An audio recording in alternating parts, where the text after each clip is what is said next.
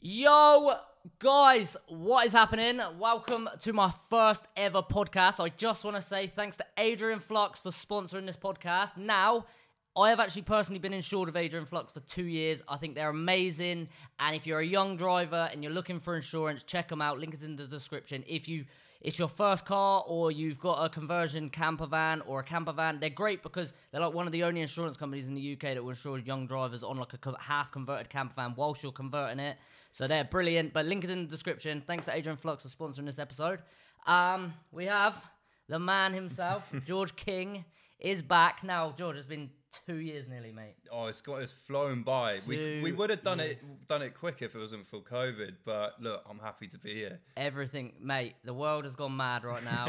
We are here. We finally made it happen. We've been meaning to make this happen for a while. Now, for anyone that doesn't know, if you're new here and you haven't seen before, I actually done a podcast with George in July 2019. What's been happening since, George? Oh, a lot has happened. Yeah, a lot has happened. So when I last saw you did that podcast, it must have been 2 months after I climbed the Shard. Everything was cushy. I was sort of building a brand. I was trying to sort of capitalize on what I do. Life was good, and it was a month later where I was taken to civil court, despite not getting arrested for climbing the building, despite the police just giving me nothing more than a caution. I went to court for civil action. Before I actually climbed the building, I knew prison was on the table, and I thought that there was some potentiality of going to prison. But by the time I didn't get arrested and I was in the mix of just living my life, the thought of prison just seemed like a distant thing to happen.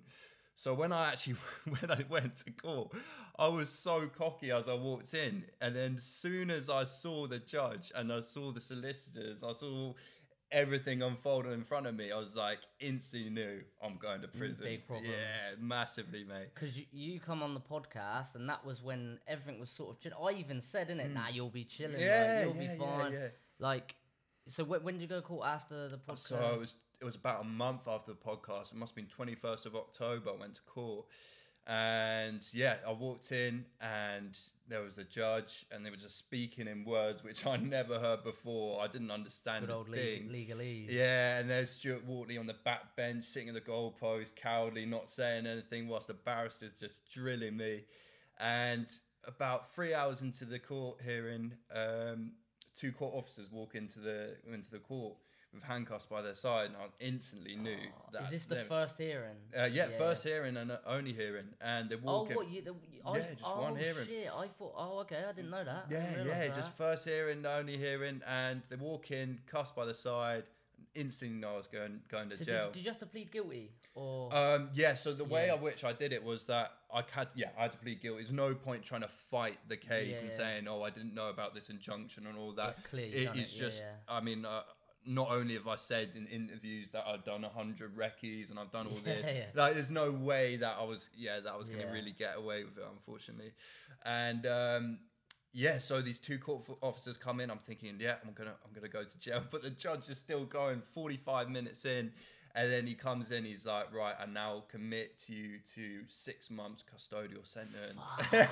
And you know what? In that moment, I was like, there's nothing I could do. Let me just stand up. Let's take it. Let's get on with it. I turned to my family who looked a bit sad. I just sort of gave them a nod and wink. I was like, look, it's all right. I'll be out in 6 months, which actually ended up being 3 months. But at the time, I was like, half a year. You didn't know that. Yeah, exactly. Did you not know that you could get it half? No, I didn't. I knew nothing. Mate, I didn't know DCAT, CCAT, civil prison, criminal. I had no clue anything about prison, which made it even more of an adventure, more of a challenge because I knew nothing. And as soon as I was cuffed, instantly there's a stigma attached to you. I remember walking down the court aisle, and there's this little kid just in front of me, and the dad just grabbed the kid, pulled him aside because I got the cuffs on. Suddenly I am a criminal. You're a bad man. Yeah, exactly, man. And what happened? So I went to the court cells, got processed just below the courts, and then eventually they're like, you're gonna go to Feltham. And I've heard stories of Feltham, and I was like, oh yeah, no, I've heard bad things about that.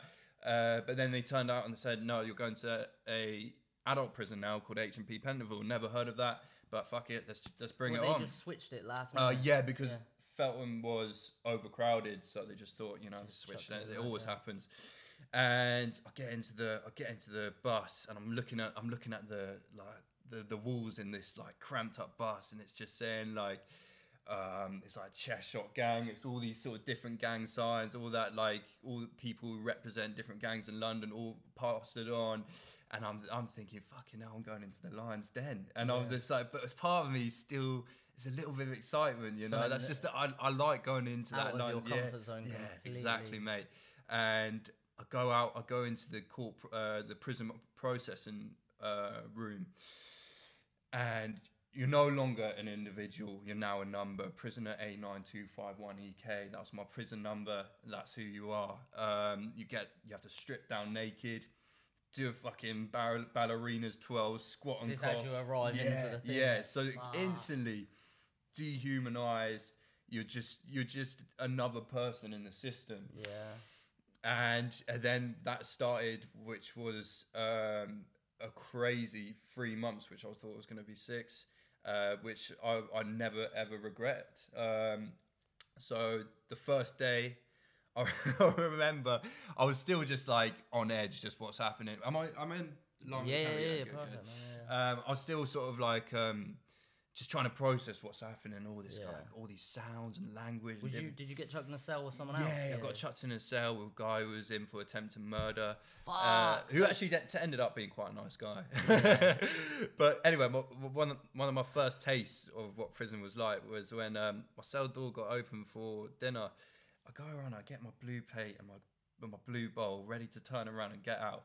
I turn around, and there's three young offenders in my cell, one holding a makeshift prison shank, staring right at me, and I'm thinking, fucking hell, like, am I gonna fight? Am I gonna do this? I was shitting. Is this what, your first day? Yeah, first day. I'm like shitting it inside, but at the same time, I'm on the outside. I'm standing strong and standing tough. Yeah. I instantly, in a split second, realised what's going on. I'm a young offender going into a London jail. Any young offender going into a London jail is most likely in for gang-related crimes. So I can only presume that these guys are trying to test me. That was my intuition.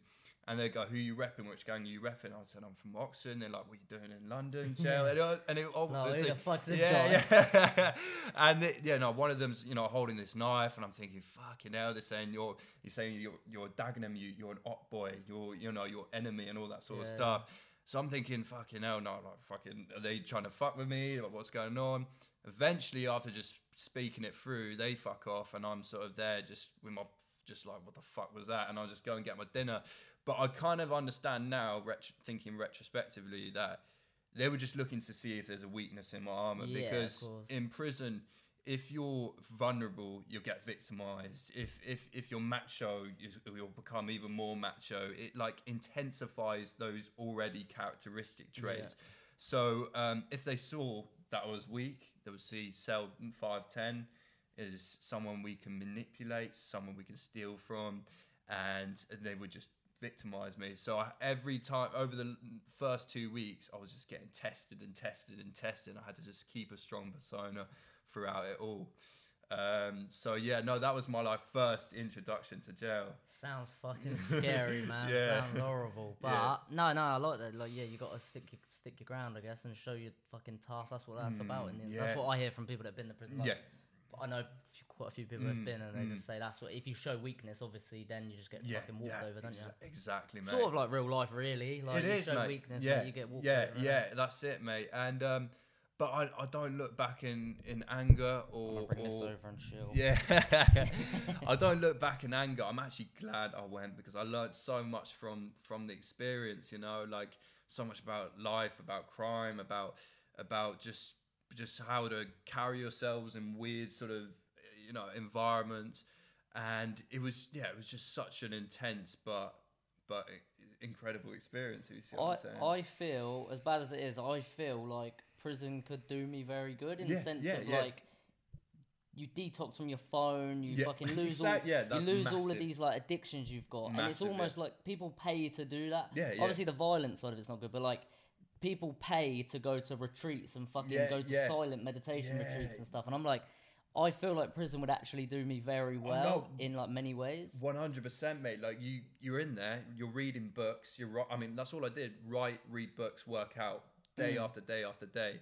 But at the same time, those 4 balls can send people crazy. You know, like spice there's an epidemic of the drug called spice, which is synthetic, just legal. I mean, used to be a legal high. Used to be a legal high, but it's. I mean, people on heroin are going to spice. You know, it's that kind of. It's on that sort of edge, and you get some people. I mean, everyone's on it. You get some people, either it will turn you psychotically hyperactive. I remember seeing some guy just stripped down naked dancing in the middle of the landing, or it turns just people into zombies, and you see people just walking around, just like mumbling to themselves. It's just like you're walking. I didn't feel like I was in prison most of the time. I felt like I was in a psychiatric fucking just hospital. People, everyone's smoking. A lot of people. Then you've got the side of like there's big money in it as well, isn't there? Because there's fucking so much more in there. And that's the other thing, mate. Like with prison, it's just taking crime from one place and putting it into another. Mate, I spoke to a guy who was in prison for 7 years, and he was making so much money inside, and they've got how do they get drugs in? Like he was saying, they pay prison guards, drones, everything. Yeah, mate. The prison guards are as corrupt as the prisoners, mate. Thing is, they're getting shit wages. They're not looked after by the government. They're gonna, isn't they? That's it, mate. You get someone going, right, I can give you 5 to 10 grand just to bring a couple of smartphones in. Easy, you know. So like, the whole system's broken. That's what I found. Look, the prison system is completely broken. I remember seeing one guy, I was chatting to him in the exercise yard on the day before he was going to get released. Got released the next day. A week later, he was back on the wing. It's a revolving door. And until the government actually find ways to just completely change the system, that's what it's going to be like it needs changing up. And the justice system, for example, you being in there is bullshit. Like, there is no justice. The reason you're in there is because you pissed off a big corporation and they had enough money and they wanted to make an example of you. But it's not justice. Like, it's not at all. Pedos get off with, mate. Pedos. When I done community service, there was a pedo who got less community service than me, and I jumped into the Big Brother house. So like, I jumped over a gate. I'd never hurt no one. And there was this guy, he had 18 years worth of fucking child porn. And like top category, and he got less hours than me, and I couldn't fucking. But that pissed me off because it was like, where's the justice in that? Yeah, so wrong. You know, like for people who, I mean, I used to be naive to think, oh, we live in a sort of fair country where you know the legal system, the justice system, prison system is fair. And to see, like you said, I mean, I look on the fucking news and see that politicians who got caught with category A, or teachers. There was a teacher. Common, isn't it? My old school. There's a teacher who got caught with category A child porn. That's like the top category. And he got community service. Yeah. I'm thinking, fuck me, I've got 6 months, which I never for climbing a building. Yeah. And that's something to touch on. Really, I wasn't a criminal prisoner. I was a civil prisoner. I don't have a criminal record. I wanted to talk to you about, I don't have. So the civil. I'll explain what the civil prisoner thing is. It's like I don't have a criminal record. I don't have license. Don't have tag. But essentially, if a corporation can have enough money and enough power, can do whatever they want. They really can. Yeah. It's scary. How much they can manipulate a judge. Of course, man. To just put pressure on them. They put pressure on them, and then there's news there and stuff. And like, I found this with a big. Obviously, you got it a lot worse than me, but the Big Brother case, it was like what I'd actually done. It got pushed, and like the police had CID investigating it. They had police from Guildford investigating a London crime. And it was like I was a murderer, but it was more because of like the numbers online and the image that it'd give. And the same with you. You hit All News. You were on Piers Morgan. You were talking to Piers Morgan. Piers Morgan liked you. Like, people were liking you. Millions of people were seeing you. And then the judge, I guess, had pressure because the Shard. Yeah. And there's probably so much corruption in there that these people like own each other. Like that the Shard probably put money into politicians, all that sort of shit. I don't know. I know it's like very corrupt in America, but I imagine. I wouldn't be surprised, mate. And they're all probably buddies, do you know what I mean? Like that judge that put you down there was probably mates with fucking the guy that owns the Shard. I would not be surprised. I wouldn't be surprised. I really wouldn't be. And the way of which the judge was feeding off the information of the opposing solicitors was like they were fucking friends. And I wouldn't be surprised, mate. And it is, you know, we know about Stuart Whartley. He's there. He's sort of a slimy little bastard. For everyone, for everyone listening that doesn't know who Stuart Whartley is, He's a lawyer who's he work for? Evershed. Eversheds, yeah. He basically just seen a way to capitalize on what we were doing. He's obviously originally contacted all these places, because he was the first one to do us for Man City. We done Man City Stadium, but basically he's a lawyer who's just made probably millions of pounds off of us. Yeah, basically. and he's got his own team of interns and Eversheds who for urban research. climbers. Yeah, they It's so ridiculous when we say it because it doesn't sound true. Alex and Ricky once, I can't remember how they knew, but I think they knew from court. I think a picture got brought up and it was from an Instagram account, and Ricky's like, I recognise that name, and it was like they've got an Instagram account that follows us all, and like I remember looking on it and checking who they follow. It was like you, Nightscape, me, everyone, like 70 people of just urban climbers, because they know if we catch them doing something, like if they look on your story and see you've climbed the Shard, they're like, money, baby. Yeah, that's it. They're That's it. They don't care to think that, mate, it's good character or how old he is, or simply it's just look. It's just a passion. Yeah. I just climbed a building. At the end of the day, I didn't hurt anyone. Yeah. And then they just thought, you know what? Let's waste taxpayers' money. Let's potentially try and ruin his life. I mean, it was never going to ruin my life. In fact, it made me grow to a better person. But for someone who wasn't necessarily mentally prepared as I was going into that situation, that could have fucked them up for life. There was someone in opposing wing who was 18 years old and got raped 3 times. I mean, if you're not comfortable with a confrontational situation, that could well be that your fate. So. It is really sinister looking at it, but like I said, I'm happy I went. I like that you used it as like because I feel anything life throws at you, you've got to look at the positive in it. Absolutely. Like it was a massive negative situation, but you found the positive. Like you detox, you wrote your book, like all of that is the only way of looking at things like that. But of course, they tried to ruin your fucking life. The fact that you went to prison as a civil prisoner, so people watching, like I didn't know this was a thing. Well, I kind of knew it as a thing, but I never experienced it. Yeah. Like obviously, I knew it with the whole like injunctions back in the day. Like if I break my CBO order, I would also be a civil prisoner. Yeah. But that to me blows my mind, because I was watching the interview with Piers Morgan, and your dad said that you couldn't be put on tag. Like, no. So most people, obviously, you do quite a serious. Even people get off of robbing shops with fucking knives and shit on tag. Yeah. But they couldn't give you tag because you wasn't you can't be put on tag unless you're a criminal. That's it, mate. Like I was having people who were committed. I was sharing cells with people who were in for stabbings, who were able to go home for Christmas because of their early HDC home detention curfew, which is tag. Yeah. Could go home for Christmas. Whilst I couldn't go because I got this civil prisoner thing. Again, the system is just so fucked up and just doesn't work. I think with you, like, mate, how many people are actual civil prisoners? Not many at all. Oh, there was 2 in. There was 2 in. I mean, me and one other person. Yeah, out of 2, like 3,000, 4,000 people in the whole fucking prison. Do you know what he was? It was some corporate sort of thing, but he shouldn't have been in there. Hearing about his case, he actually had the same judge as me. Funnily enough, that judge just didn't like civil prisoners. Exactly. Sending them all down. Man. But look, it was an incredible experience. It was super intense.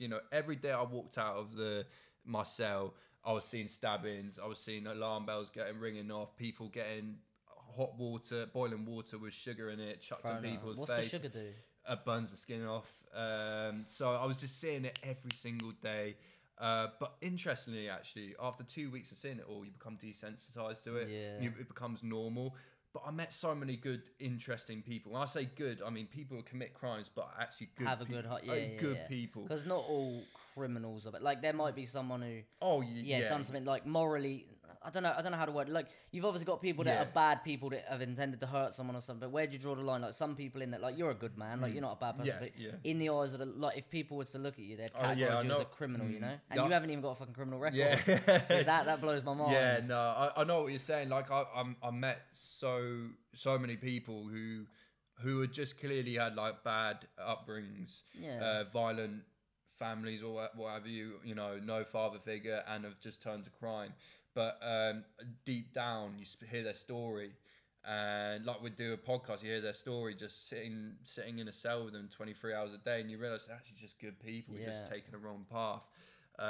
But you know, it is just it's a fascinating experience. I think about it a lot because it's such an unnatural thing to be like in a fucking institution like that.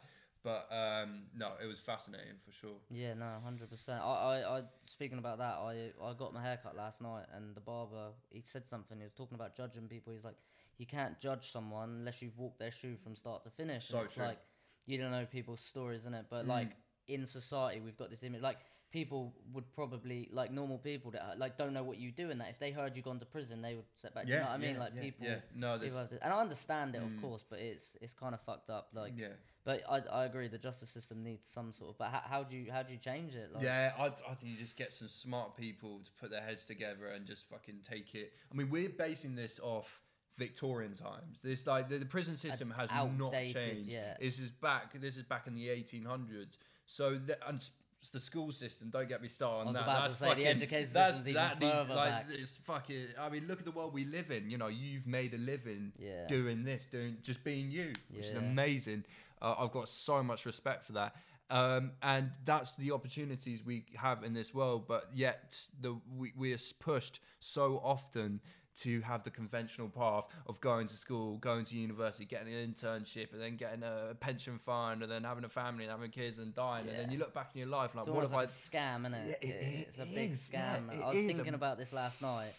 And it's like, that it's like a set path, and that's the only way to do it. And it's like the government. So who's making money? The government are the ones giving you the grants and then charging you stupid interest on them and stuff. But like, it's like me selling a product. If I'm selling a high ticket product at 40 grand, I'm gonna convince people that they need that product, and that's what society's done. But they're not only that, everything you can learn at uni and that you can learn on YouTube, you can learn on Skillshare, you can learn on all these fucking apps and stuff. I completely agree, mate. And with university, not only do you sort of put in where you can learn it yourself on YouTube, you're also going in there with massive debt. That's the big thing. You're leaving the university with no guarantee of an actual job and in massive debt, and you look in your life like, was that really worth it? I could have spent that whole time being out in the field, learning off other people. I mean, the only skills I've learned are from other people, learning it myself, trial and error. It's never really been sitting in a classroom looking at a board and just regurgitating. I can't learn like that. I can't learn like that. No one can, I don't think. No, and you got to be interested in it. Like, looking back at school, I wasn't interested in really anything, so I didn't learn. But like, if I'm interested in something, I will go hard with it, and I will learn it for 20 hours a day. Do you know what I mean? And I'll go in on it. But if you're not interested in it, and school doesn't teach that. Like, school has set curriculum. There's no anything out of it. Like, there's no class, like say IT now. Everything in school. So the current world we're living in mainly is based on social media. Most jobs will require some kind of social media. 100%. School doesn't teach fuck all about social media. So true. Like, even now, like, I've spoken to people in school, like, curious if they've changed it up, and they still teach an outdated method because Ricky told me this, and it's like, the school system isn't broken. It works for what it's there to do, and it's there to make you believe that going to uni, going to college is the way. It sets you up. It gets you to conform. So true. I completely agree, mate. Like, I remember at school doing geography, and we were. When I think about it now, like, it's just so crazy. It makes me laugh. So crazy. Like, we were told to draw a Oxbow River meander lake, and we had to label each part of this river, and where it erodes and all this corrosion and stuff. Thinking back to it, when have I ever had to do that? And I would get in trouble. I would get in shit for teachers for getting it wrong. I'd have to stay behind in class to write it down and copy it off the. I'm thinking, so much wasted time and energy could have been utilised to some kind of passion from a young age.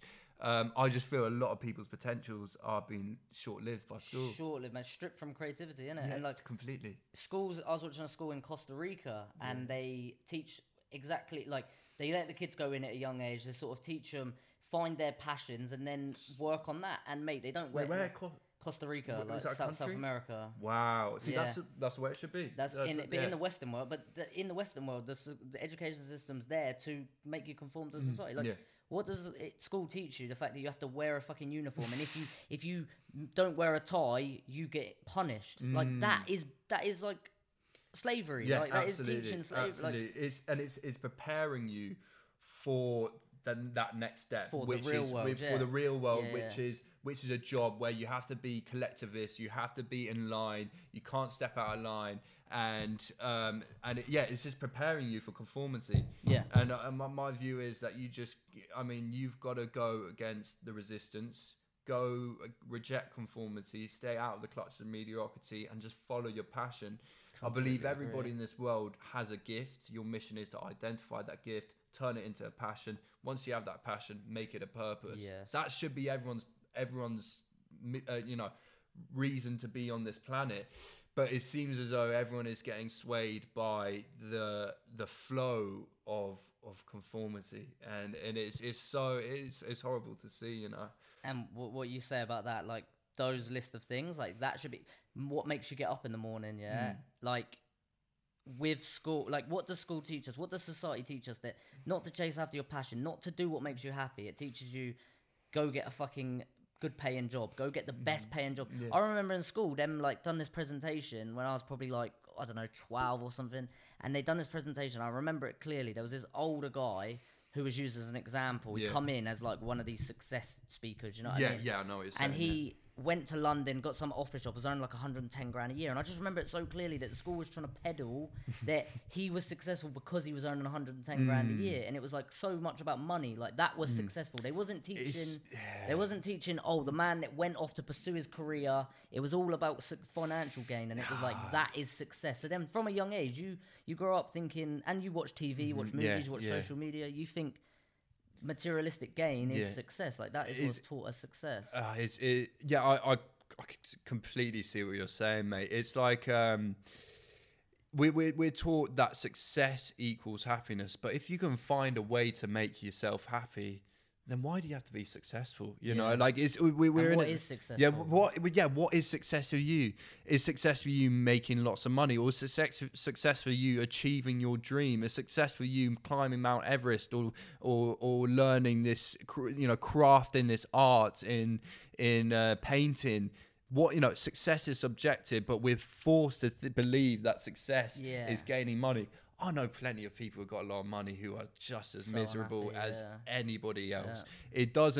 Money does not equal happiness. I know it's a cliche thing to say, so cliche, but it doesn't. It is so true. And I think, yes, you need to capitalize. You need to make ends meet. that's obvious, but at the same time, I think the pursuit of money just is driving people into a whole lot of depression and mental health issues. Lot, man, because we got this world that's like disconnected from, like you say, not chasing their passion, chasing money, and then you gain money. The pursuit of money just drives people into this, mental. I'm not surprised that there are countless mental health issues in the society we live in, where everyone is glued to their fucking little screens of looking at other people's lives, where it's just a highlight. And I don't care if it's a highlight of them in a yacht in fucking Dubai, or it's a highlight of the way they look. Have they edited their photos and cleared up their skin and all that sort of stuff? And they're seeing that constantly, and they're looking at it.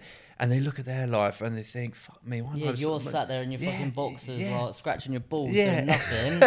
And then you scroll, we have this device here. You can open this up at any time, and you go on there and you've got people living, and I'm guilty of it. Like, do you know what I mean? I'm addicted. We're all fucking guilty of it. But like, we're also guilty. We post our good parts. So then other people are like, I always get messages like, I wish I had your life and stuff. And I'm, do you know what I mean?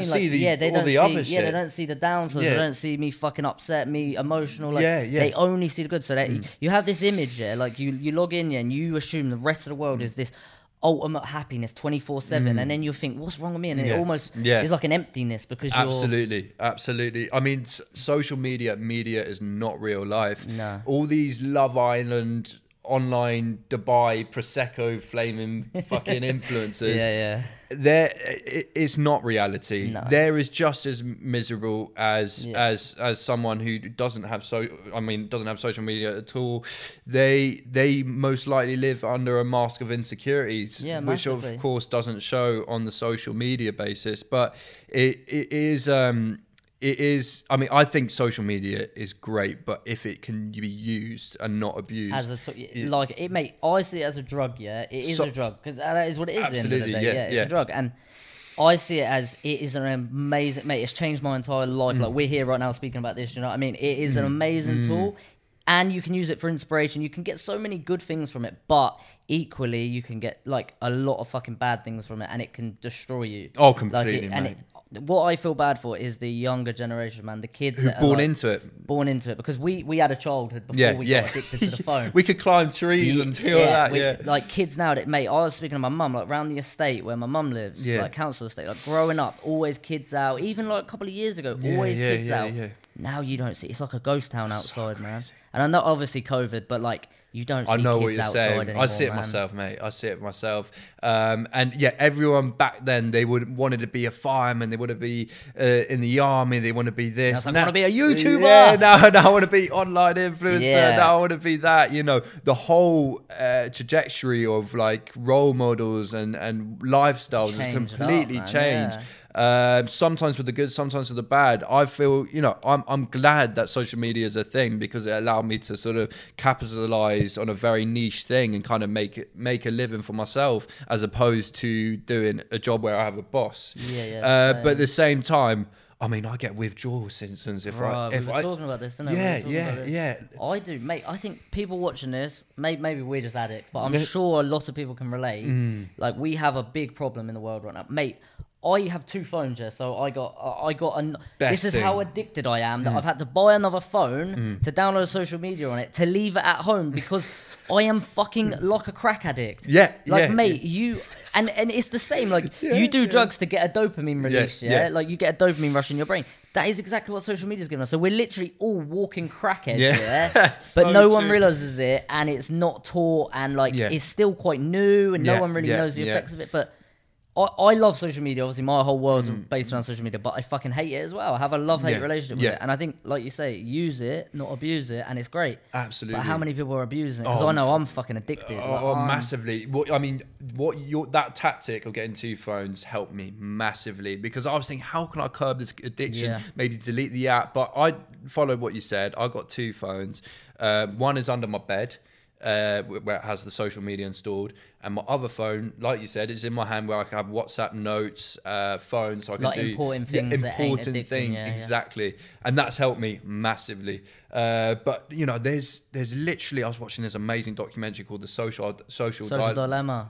There's dopamine teams within Facebook and WhatsApp and Instagram where they identify things, colors, sounds, algorithms, and they just calculate it and manipulate it to 15-second sound bites, so that it just captures your dopamine. You don't realize this, like. We've watched it, so you realise, and I think a lot more people are becoming aware of it. But like before, a couple of years, I wasn't aware of all these things. I wasn't aware that I was getting a dopamine release. That's why, because you don't. It's not instantly. You don't feel good instantly. It's numbing. It's numbing. We're just mindlessly scrolling, searching for that next. Mate, last night, like I went to bed. I was editing until like 4 a.m. Wow. I went to bed and I started scrolling on TikTok. Before you know it, mate, it's 4:30, and I'm like, 30 minutes is like I am a zombie. I'm there like this. Yeah. And the algorithms are, especially TikTok, the algorithm on it is fucking perfect. Like it's short, sharp, easy, informative. Like, and it shows you what you want. Like we're almost like brainwashed. Like whatever you're engaging with, like on The Social Dilemma, it shows you, like you're scrolling and say, for example, football posts, you spend 1 second looking at them, but then girls with big asses, you spend 4 seconds. They know you want to see more girls with big ass because that's going to capture your attention.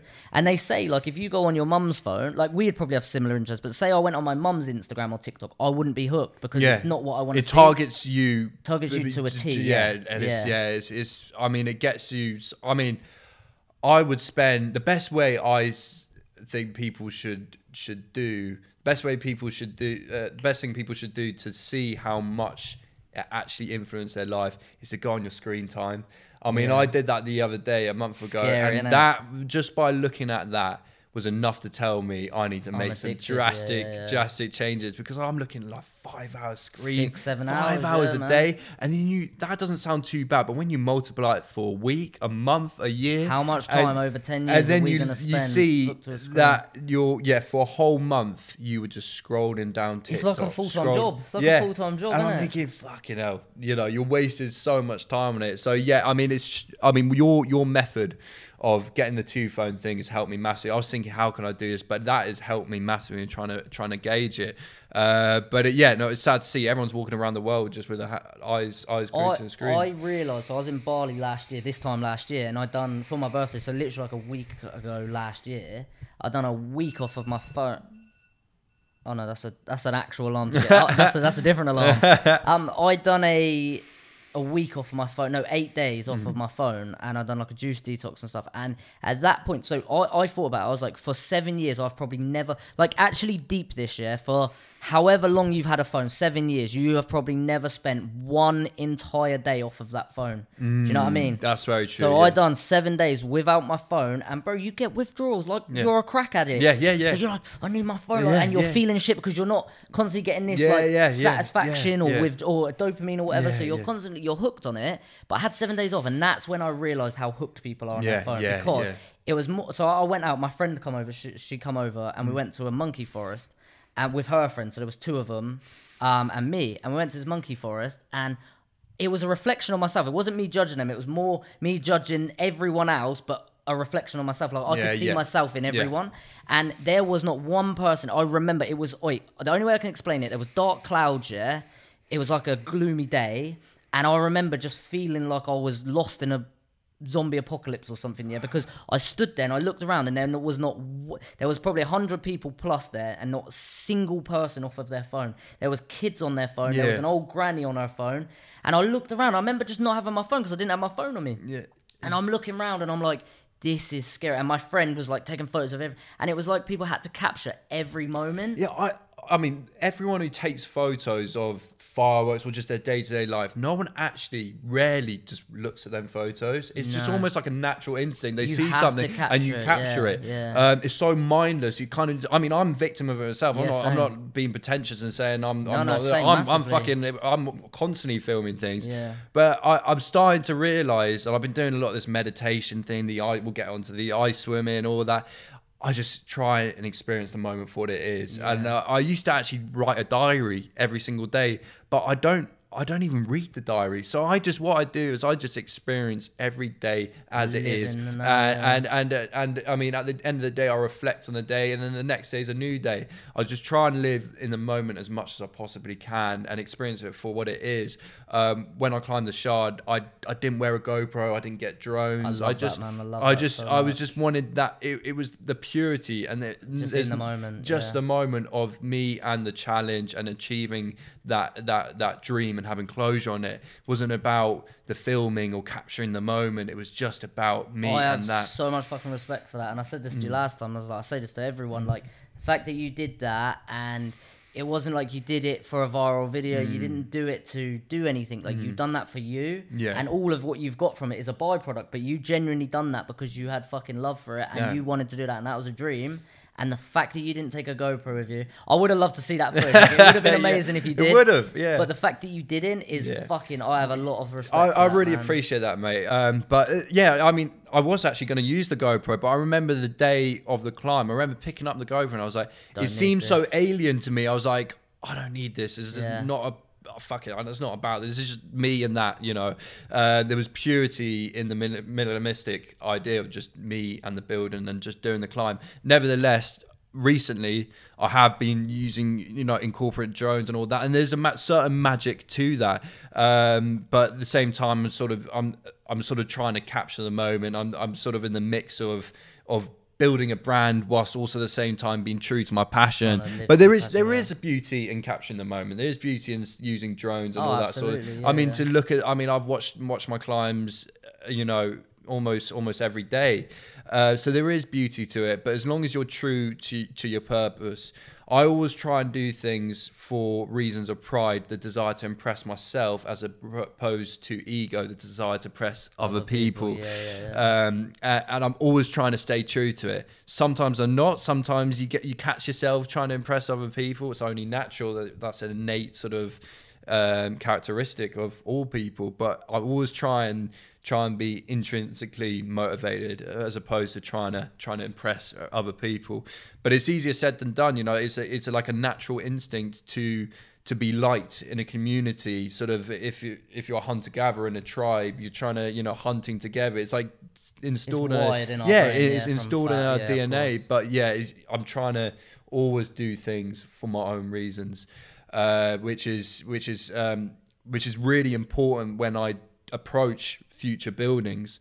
I always look at a building from now on, and I always say to myself, if press wasn't a thing, if social media wasn't a thing, if cameras weren't a thing, and it was just me and this building, would I do it? And more often the answer is yes, and therefore I do it. Yeah. If the question is, this would look good for even there's a hint of, this would work well for my media or social media, then I'm not going to do it, because I always try and reassess, is this right from am I being honest with myself and doing it, embarking on this challenge, and every time it is, and that's always the way I want to keep true to myself in that way. I love that, man. I love that. Yeah, that is so true. That is, very important to do that. I think we're all guilty of it, innit? But I was similar. People say to me like, would you do that? I obviously it's my job now, and like I find myself guilty of that. Like I don't remember the last time I climbed something without a camera. It's almost like instinct to film it. But before I started YouTube, I was doing this for years, and like I never had a camera. Like I was doing it for the pure love of it. It just gave me a feeling. Absolutely. I guess I probably have come numb to that, because now, like you say, I film, and I don't know. It's staying true to yourself. For I rate sure. that massively. Yeah, no, there is a beauty to do it without the camera, just going off and climbing a crane dead of night. No one knows you're there. When you got out, I was watching the documentary, and when you get out of prison, you're like, I just need that freedom. You didn't take a GoPro, did you? No, I did. The Channel 4 guys wanted to give me one, but I mean, the first thing I came out of prison, I just didn't quite get it yet. I needed that feeling. I needed that sense of freedom. Was that the first night you got out? Wasn't the first night. No. It was actually a month after, but for that first month, I was still kind of institutionalized. I just needed something. And my friends didn't give it to me. My family didn't give it to me. I thought, fuck it, I need to climb a crane. I mean, the one thing which put me in prison, I'm out here doing again. And I climbed a crane instantly. When I got down, I was reborn. I felt like a new man. And that's what just being engaged in a passion actually feels like. You just find that freedom and find that peace of mind in the thing you love doing. But I mean, since then, the prison thing has just intensified the passion. Didn't put you off at all, not at all, mate. I mean, I remember being in the cell, just writing lists of I mean, drawing pictures. I'm shit at drawing, but drawing pictures of buildings, just like visualizing it every night. I did this thing where I was actually reading a book in prison about lucid dreaming, and I would visualize the building which I would want to climb before I go to sleep, and I would just keep on repeating in my mind. And then when I went to sleep, I'd be climbing the building lucidly, so I'd actually be climbing the building in my dream, and then I'll wake up and be back in prison. But I had to find ways of keeping my mind active. Man, I've never had a lucid dream. Never learn. I can see you getting massively into it. You can learn, because I was speaking to someone about, I can't remember who I was speaking to this week. I think Finn, my mate Finn. I think I was speaking to him and about lucid dreaming. I've watched videos on it, and I've spoken to people about it, but I've never had one. No, I highly recommend. I mean, it's not easy. I highly recommend you read this book called, what's it called? The Guide to Lucid Dreaming, I think it is. But once you can, I mean, I haven't got it perfected. Like I can get it here and there, but there's a whole like ritual practice you have to do. So like, for example, during the day, you can I mean, I'm not doing it now, but you set timers where you look at your hand. So you get a routine thing where you look in your hand. So when you go into your dream, the day, you press a timer goes off, look at the hand. Okay, I got five fingers, one thumb. And by doing that, it becomes a routine, so that when you're in the dream and you look at your hand and you see 8 fingers, then that triggers a scheme in your mind. You think, oh, I'm in a dream. And then once you realize you're in a dream, then you can start to control it, and then you can do whatever the fuck you want. Mate, the human mind and body is again, like this shit, we don't get taught none of this stuff. Like in school, we're almost taught, like I grew up not realizing the true power of like nature, healing, like your mind, and like you're just not taught it. You're not taught any of this. You're almost taught that you're just this and that's it. Like you're surviving, you're alive, but that's it. Like we don't explore your consciousness. We don't explore like anything. That's it. You just exist. You're just meant to accept that. And it's almost like, as I've got into like meditation, ice baths, stuff like that, like you realize, man, there's a lot So much more. Like, there's that saying, isn't there, that like the human only uses like 5% of its brain capacity. It's true, yeah. I think it's true. Yeah, 100% think it's true. Yeah. Like, I mean, the first time I remember when I was 10 years old, there's this. We're good for the timer. Yeah. So I remember I was 10 years old. The first thing I free soloed. So there's this outdoor climbing center near to my house, and I was walking around the woods when I was like 10. I saw this climbing wall. I was like instantly compelled to climb it, and I climbed halfway, and I was like, I got stuck. I was like, fuck. Like, I was started shaking. All the negative sides of fear started taking hold of me. I started hyperventilating. I was just clinging on for dear life. I was only fucking 5 meters up. But in the end, I was only there for 5 minutes, but it felt like 20 minutes. And I was shaking. My vision was going blurry. But then I just thought, I need to either get up or get down. So I remember taking a deep breath and just trying to focus. And all that negative feelings I was receiving from the fear turned to positive feelings. I had laser sharp focus. I had increased drip strength. My clarity suddenly became so clear that I was just able to get up the wall. And that was the first time in my life that I realized the human mind, the human body is far more powerful than you could possibly have imagined. I remember walking away from that fucking shaking. I was just so that was the trigger point where this is what I'm doing. This is what I'm doing for the rest of my life. And I remember that moment like it was yesterday. I remember walking home just like, what was that? And then that started a journey where I started climbing trees. I remember I climbed trees and I would just dare myself to jump off it just so I can understand what fear was. I would run like ultra marathons just to understand what pain was and like how to break through it. And I remember just being so like curious about fear, pain, and what it is, the mind, how much control the mind has over these impulses. And that just obviously started, a crazy journey of which what started climbing trees turned to the Shard and, hopefully many more. But yeah, I think you're right in the sense that people are sort of so naive to the true pleasures of life, and the true feelings of life. All you got to do is hike in the mountains, breathe the fresh air, have a cold shower instead of hot shower. Go for a 10-mile run. Just go test yourself, and you'll see that no, you don't really need to be depressed. You don't have to live every day just sort of aimlessly dragging on same thing every day. You can really live your life by just doing things which are uncomfortable, because that's where really the pleasures lie. The pleasures lie in the struggle. 100%, and it's the little things that you don't need to.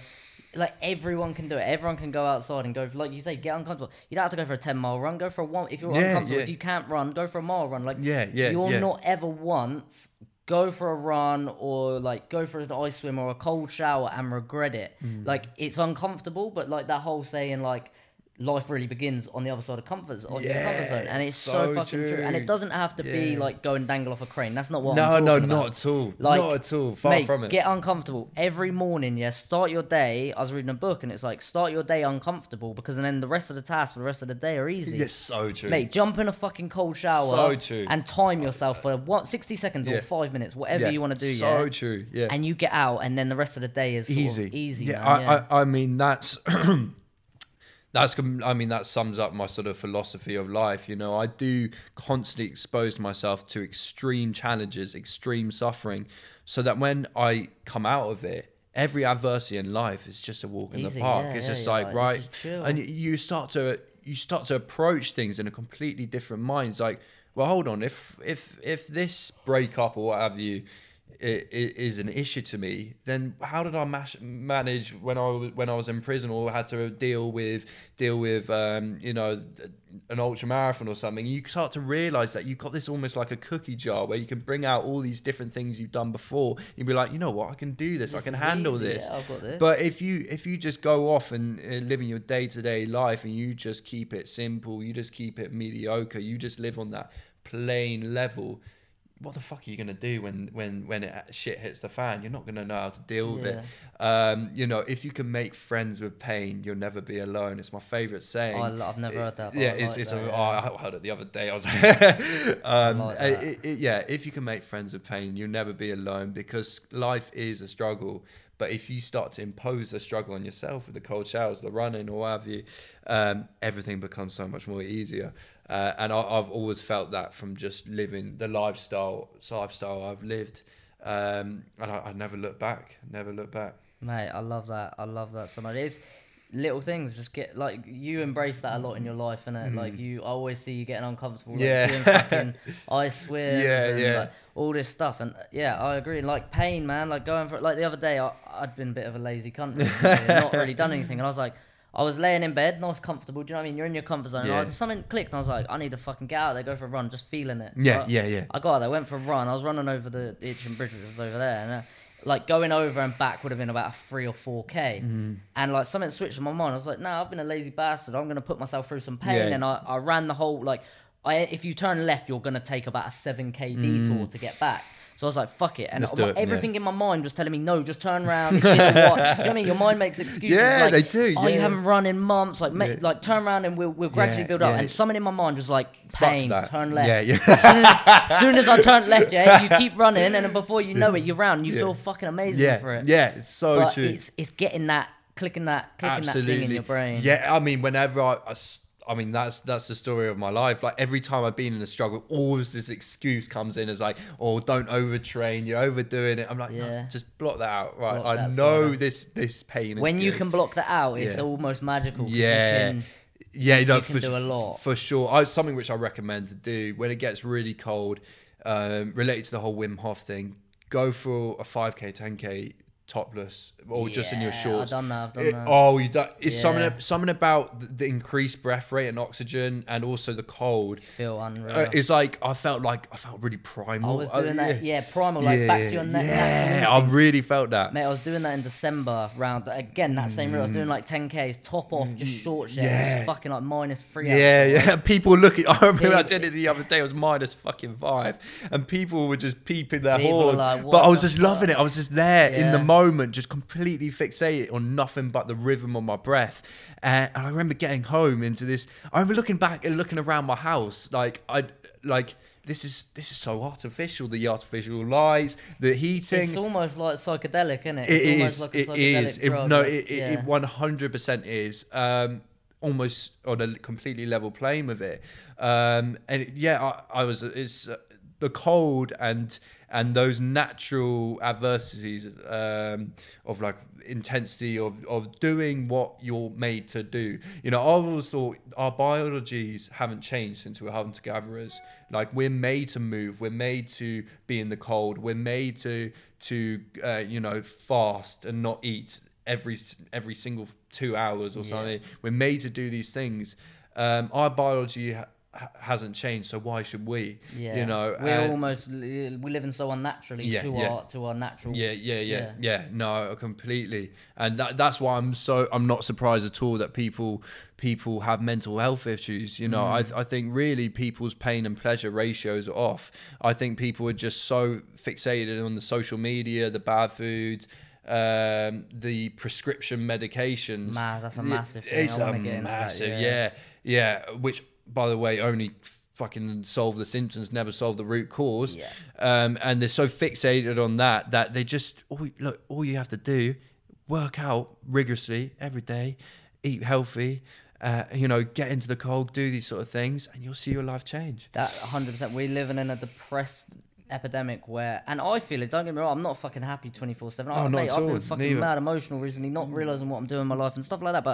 But I've realised, speaking to a few of my friends actually, and like, everyone is on antidepressants, man. So many people. I never realised this. So many people. And I could easily have been there. Like, I could have easily gone to the doctors. I remember when I was like doing the whole gaming thing, like, she was super depressed. I remember my mum was always like, no, we're not ever, like, the school wanted me to go to the doctor because they were like, oh, he's depressed. And then they were trying to peddle me to get on antidepressants. But my mum was always fucking against it. She was like, I'm never fucking giving him that. Like, then he becomes hooked on them. Fuck all of that.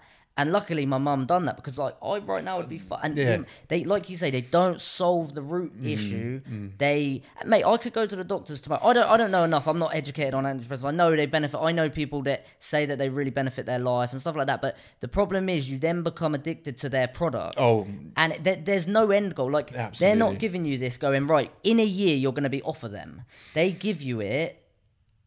They're selling you. I know in the UK you're getting off the NHS, but they're making money somehow. The pharmaceutical companies are charging NHS, which is our taxpayers' money. Yeah, it's a crime. We are paying for it, and in America it's even fucking worse. But almost like in all these third world countries, they are going more to like a natural. I was watching a thing the other day, and like the Rockefellers in like the 1900s or something. I heard about this. Yeah. They made plant medicine, which has been around for thousands, millions of years. Like all these natural remedies are now an alternative medicine. Cannabis. Cannabis, like mushrooms. All of this is an alternative medicine, and the main medicine is the pharmaceutical companies. But who's making the money? Who's making the money? Like they've patented this stuff. They're charging you. But mate, we have a world like they don't. It gives you I don't know, what does it do? Give you a rush of serotonin or dopamine? I mean, it just artificially manipulates your neurochemistry, and it just makes you happy for a bit, but then you're going to get a come down, and then you're back on it. Boom, boom, boom. You require that product. You want more and more and more. Yeah, no, I mean, I've got a bit on it.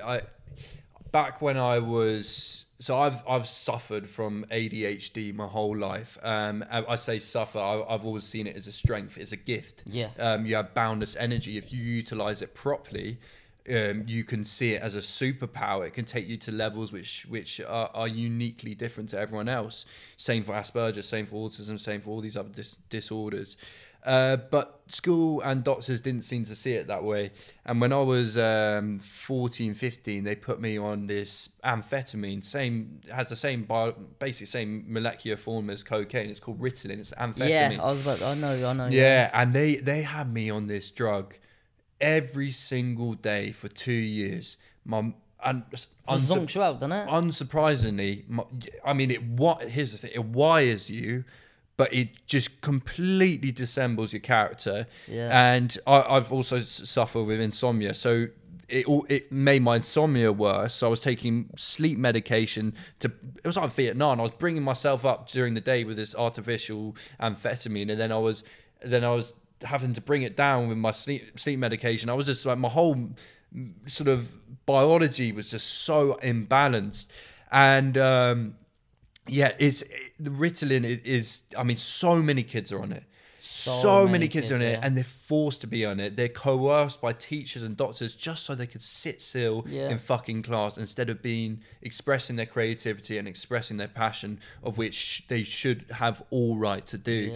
Yeah. And it's so sad to see, because I was lucky enough really lucky. Most kids aren't lucky to look outside the box for 1 second. I was lucky to look outside the box just for one day, and I saw this is not the way to live my life, and I stopped taking the drug.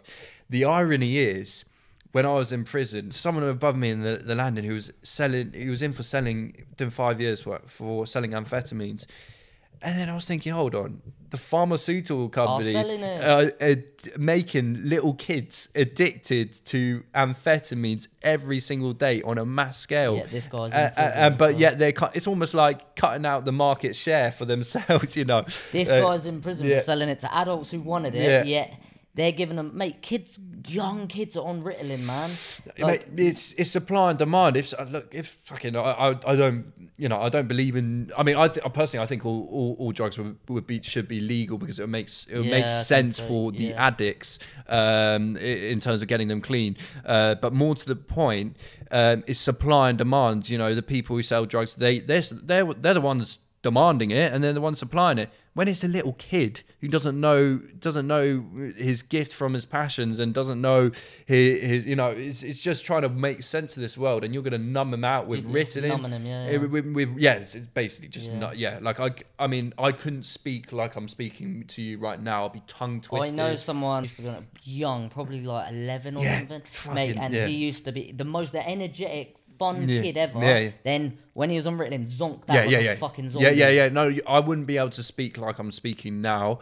I would be tongue twisted. I would find it difficult to make words. But what I can do is I can sit still and be quiet in class. And that's what the teachers wanted. That's what the doctors wanted. And that's apparently the best option for me to get the grades to go to university and just conform to society and to contribute to society's economics, you know. So it's a weird fucking world we live in, you know. But I think, man. I mean, if anyone's listening and you're on Ritalin, fucking whatever it is, or serotonin reuptakers with depression, Xanax, Valium, just look outside the box for 1 second and realize. Do some research. Do some research.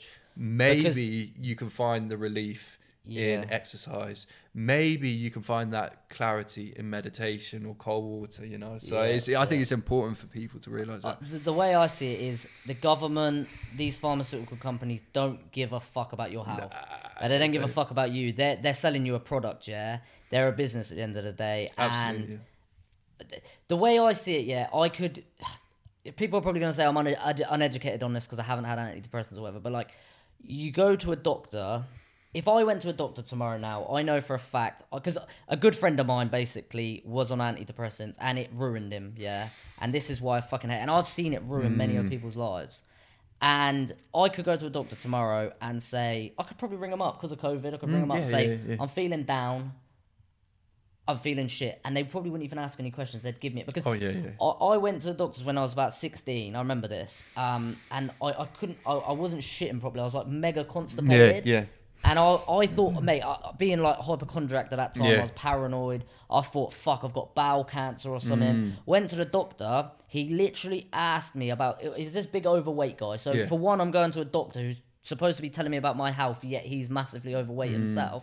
And I got to the doctor and he was like, he asked me literally about 2 questions. I remember it like, blah, blah, blah, blah, blah, blah. And then he was like, oh, mate, I was in and out within a couple of minutes, 5 minutes. And he went, diagnosed me with, you've got irritable bowel syndrome.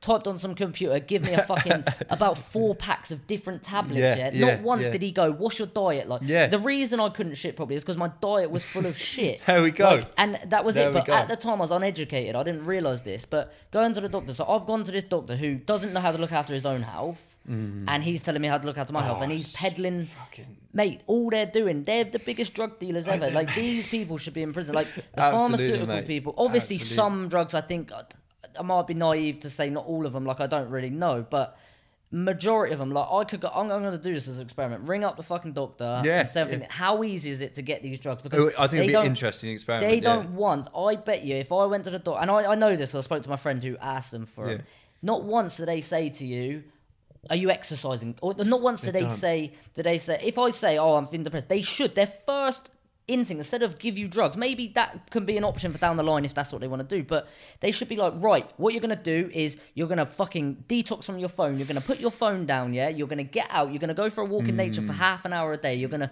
set yourself some goals, you're going to start achieving them goals, and all of them things would eradicate that. Like, the reason we're in a world of like a depressed epidemic or whatever you want to call it is because we, like you say, we're living so far away from our natural stuff. No one knows what they're doing. We're all sort of, no one's taught to, like, we're all taught to fucking make money and just like work relentlessly and like get materialistic things, run ourselves into the ground, mate. And I felt it like in 2018 when I was like grinding with the YouTube, but it was different because it was like my passion. I was working for my passion, but at the same time I run myself into the ground, man. I want sleep and stuff. I started getting depressed, feeling really shit.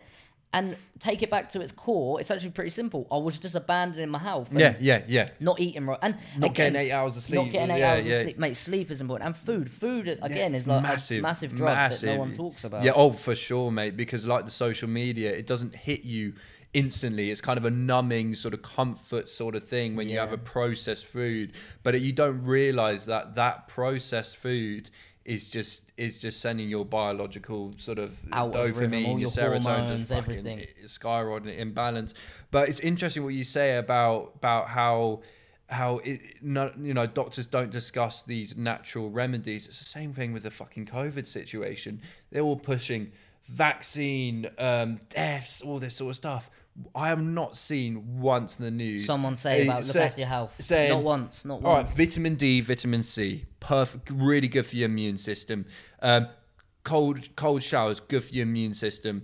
Daily exercise, but not too much so you're running marathons every day, but just a little bit every day, good for your immune system. These are all the things which you can do to keep your immune system strong. But instead, it's fear, drugs, it's vaccines, it's this, it's that, it's politics, it's economics, it's international relations. Other than the core of what... Yeah. And that's what I say, like... We're living in a world right now with everything that's going on, and this is exactly my opinion on it all. And it's like, not once, mate, and I'm sure not a single time has any government, scientist on the news, doctors, or anyone, these health ministers, Matt Hancock, who's meant to be a health minister, who's clearly unhealthy, like you can see he's not a fucking healthy guy. Not one of these That's people... actually, I've never looked at it mate, like that. Not one of these people have said... any of these things you mentioned, vitamin C, vitamin D, working out, cold showers, any of these. Instead, it's, we'll give you 50% off of McDonald's, which is fucking reducing your killing off your immune system. It's like, it's mate, crazy. Not crazy. one. And I would prefer to take things natural, leave things, the human body healing capabilities and just capabilities in general are insane. Like I would rather, like, this biological insane machine that we have here, trust this and build the immune system, and like you say, cold showers, all of these things. And I've done all of this and I've been sweet, like I've not been ill, do you know what I mean? And like I feel like that, and I get it if they're pushing vaccines and they're pushing all of this stuff that they're pushing, but as well was pushing healthy, and I'd maybe be like, maybe. But I'm in a sort of predicament. I don't trust anything the government tell me. I don't either. I don't either. I don't trust, and maybe it's naive, but like anything they push now, I don't fucking trust it. I just don't even watch the news. They don't give a fuck, mate. When we're in a world right now, like McDonald's, for example, you're eating plastic food, you're putting plastic shit inside. Literal poison. Yeah, you're poisoning yourself and you're poisoning your kids, and we're poisoning like our immune systems and killing ourselves off. But if you speak about maybe try and like heal yourself naturally, try and eat some fucking fruit, blast yourself with vitamin C and D, like that's been proven. Vitamin D like is insane, but like not once has anyone on the news or media told me to do this, and not once. And if you do go down the lake and have a cold shower, you're actually a bad person, because you're a stigma. You're a stigma. You're actually, like, someone messaged me. I went down for an ice swim on my own, and someone messaged me like, you should be ashamed of yourself, you're breaking the rules. I'm like, oh, you fucking... I'm like, mate, I've got in my car, I've drove down it on my own, not with anyone, like... Unbelievable. Come on. Yeah. Like, where's the common sense? There's so much irony. They say they're locking down people, keeping everyone inside their houses where the most natural form of vitamin D is from the sun. People should be outside in the sun, in the fresh air, and those simple things strengthen the immune system. Back when we were hunter gatherers and we lived more simpler lives, just living to survive. There was no depression, there was no insomnia, there was no this, there was no that. Like you said, the human body, the system we have is just so highly adaptable that you don't need drugs to go to sleep, because the sun going down increases melatonin and it makes you want to sleep. We don't learn none of this in school, man. Yeah, I know, and you need to. Melatonin, all of these things. Yeah. There's so many, but it's like, I can't sleep. Oh, here, take some sleeping tablets. Exactly. Put yourself to sleep. Yeah, and I mean, I've had sleeping issues my whole life, and I've been trying to work it out with living this sort of natural thing. I have to spend 3 hours in darkness before I go. So I listen to podcasts. It's my routine. Well, sometimes it's not 3 hours, but I try and make it just because it's so hot. And I meditate as well. So you come off your phone. Exactly. And it's I just find my thoughts race as it is. So I just try and quieten the thoughts. But I was never told this when I was a kid. I was just told take this and that will sort it out. But actually, all that did is make me tired the next day, because it zonked me out so much that I woke up all drowsy, defeating the whole object of sleep itself. So all these natural remedies, all these natural lifestyles are available to every single one of us and can help utilize and improve everyone's life, but it's so easily neglected because of the push from the BBC, the IT, and all that. And the danger with it is how much power these people have, because like we said with corruption, like in England I don't know so much. I know in America it's really bad, but like how much of an impact and like say that these top pharmaceutical company executives have in politics. It's like they are literally paying for. Obviously, in the UK, I think it is a bit different, but like they're paying, and they're all buddies. Like all these people. Look at Matt Hancock. How much fucking he's been caught over and over and over again, handing over £100 million contracts, £200 million contracts I read about to all it. of his buddies. Yeah. That's like me and you, innit? Like I'll do you a favor because you're my friend, and it's like it works the same. I saw that actually. It was like his it's like his local pub or something. It's like, I've seen quite a few of them. I know he got... it goes back to my court case with prison. Like the way I saw the whole sort of corporate thing unfold under my eyes, I saw the judge knew the barrister. They knew each other. They met before. There was a rapport. I mean, I'm no psychologist, but I can see from the body language that they knew each other, and there's this and that. And I think people were kind of so naive to the world. They just sort of believe everything authority says.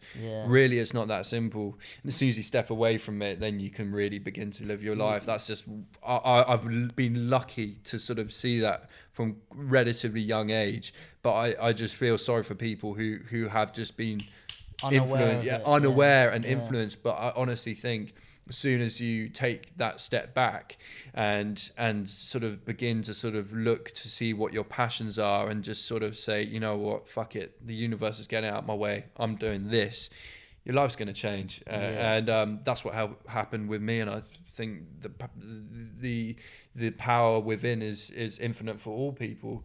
Class, ethnicity, race, is not an influence. Anyone can sort of help change your life by just taking a step back from authority and just not listening to everything they're saying. The whole COVID thing is just some crazy clusterfuck. Honestly, I can't even begin to imagine how big it actually has got. I remember back in March thinking that it would only go on for a couple of months. It would be over, but it's just gone on and on and on. And we're near to coming out of it, but people are still so in fear because of watching the news day in and day out, fueling their subconscious with their notifications coming out on the phone every day saying, will the world ever, like headlines saying, will the world ever be normal again? It's all filtering, may not hit your conscious, but it's all filtering down into your subconscious, making you scared. Brainwashing, like actual brainwashing. It is. Yeah. No, it is the definition of brainwashing. But no, it's good to speak about it because not many people really clock onto it, and I sometimes fall victim to it myself. 100%. With the news, like you said, like I turn the news. I don't watch the news ever, man. But I do wonder. Obviously, COVID's very real. It's going on. Like it's happening, but like they're pushing it to a point. Like they're pushing the shit out of it. Like the news don't talk about. I don't watch the news, but does the news talk about anything other than COVID? Nothing. Like before it would be like, a terrorist attack, this, that, but now it's football. Is it just 100%? No. I actually did this the other day as a little experiment. I put on the news. I just watched it. I've flicked through ITV, BBC, Good Morning. I just watched it all. I was like, nothing but COVID. 24/7, COVID. I mean, even if it was another topic like sport, they would somehow link COVID into it. And I'm thinking, okay, everyone knows COVID's happening. Everyone can sort of see how it's going to, you can read bullet points, how it's updated. What is at the actual point to fuel people with this? And my view is, fear feeds profit. So I mean, by doing this, profit. You're creating fear in the public, and the fear is captivating the public into watching it more, and that is therefore creating profit. Mate, and it's sad to see, mate. It's sad to see. I said this to Finn the other day we were talking about this, and I was like, use this for an example. My YouTube channel, if I go off a whim and upload a video of me playing the guitar, can't play the guitar, but say I could, I just use that as an example.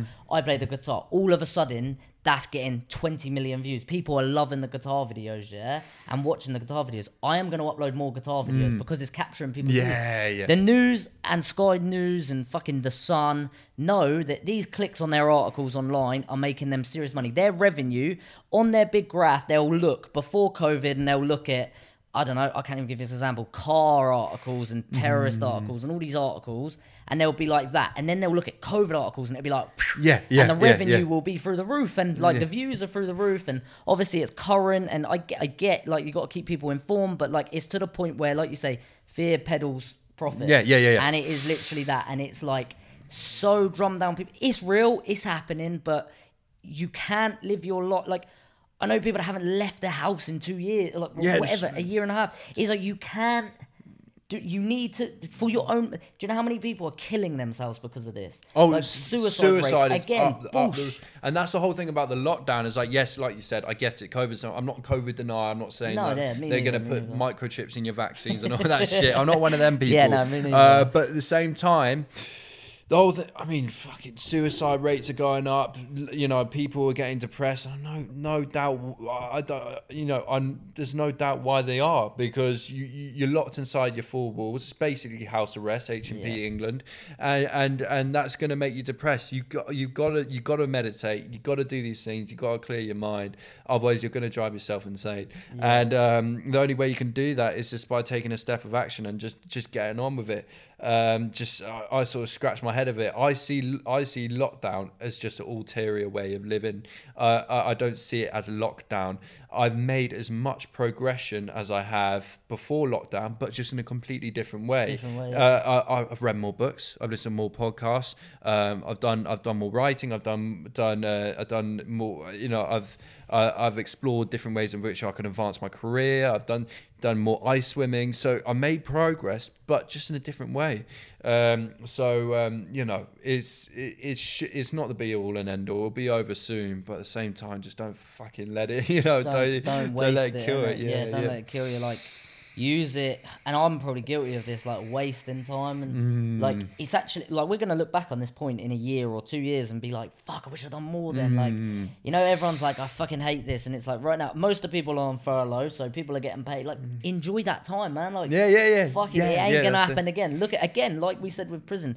I sort of see, and I'm not fucking perfect. I get fucking upset and angry about stupid shit and that, but like, look at every negative situation in your life as a positive. Yeah, so important. Like you did with prison, you looked at it as a positive. When fucking I went through my weird stage in life, like really overweight and that, I look at that as, I don't, people say, do you regret it? And it's like, I don't, because without that, like, I learned so many things from that. No matter what, every single thing in life, no matter how fucking negative it is or how much you think it's bad, you can learn something from it. Absolutely. And life is just this journey, and like, anything bad happens to me and I sort of see, right, what can I learn from this? What am I learning? Then don't get me wrong, I still get, like, say I fucking lose some mental breaks out, I fucking start getting angry. I'm not perfect. No one's perfect. Likewise.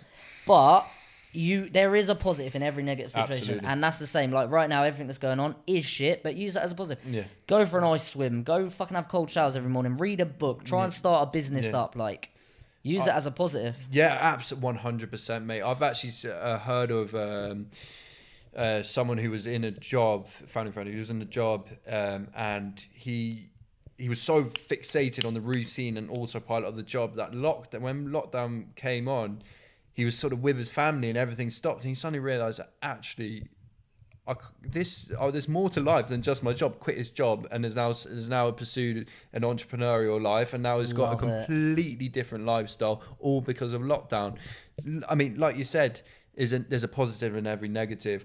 In every failure, there's a win. You know, I've never seen every time I've failed, which I have a lot, I've always seen that as just a way to improve. I know it's a cliche thing, but it is so true. You learn nothing from your wins. You learn everything from your failures.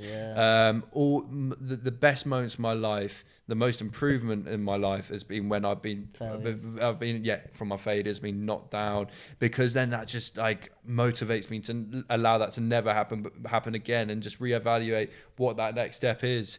It is a crazy thing, this whole COVID thing, but you know, it shouldn't overwhelm people's lives. Yeah, 100%. But it is obviously happening. You just got to look after yourself and fucking take it easy out there. But it's just sad, like, the amount of people that are losing their businesses. Like, I think it could.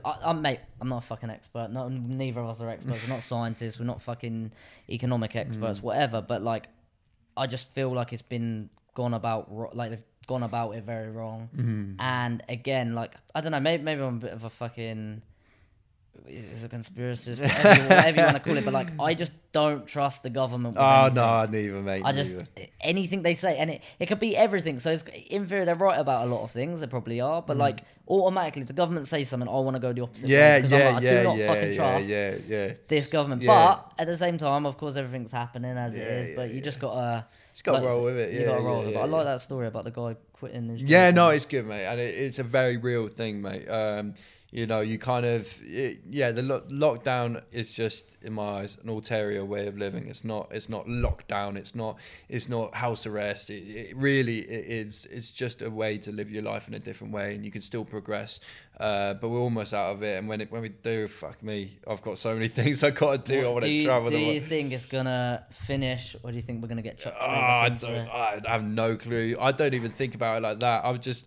I've got my own goals, and whatever happens, I'm still just going to pursue these goals which I have in the future, and nothing can stop me. I just got to fucking keep on going, keep on pushing. That's it, man. What are the goals? Can you? No, I can, but I can and I can't. You know, so I've got I'm sort of similar to you in terms of career, but slightly different. My sort of path is going to be a bit more media as opposed to social media. So I've got a potential TV series with Channel 4 where I do sort of, I haven't signed anything or anything, but I would be sort of doing stunts on a big sort of budget, and we'd be trying to work things out like that. So that's going to hopefully develop as COVID sort of dissipates.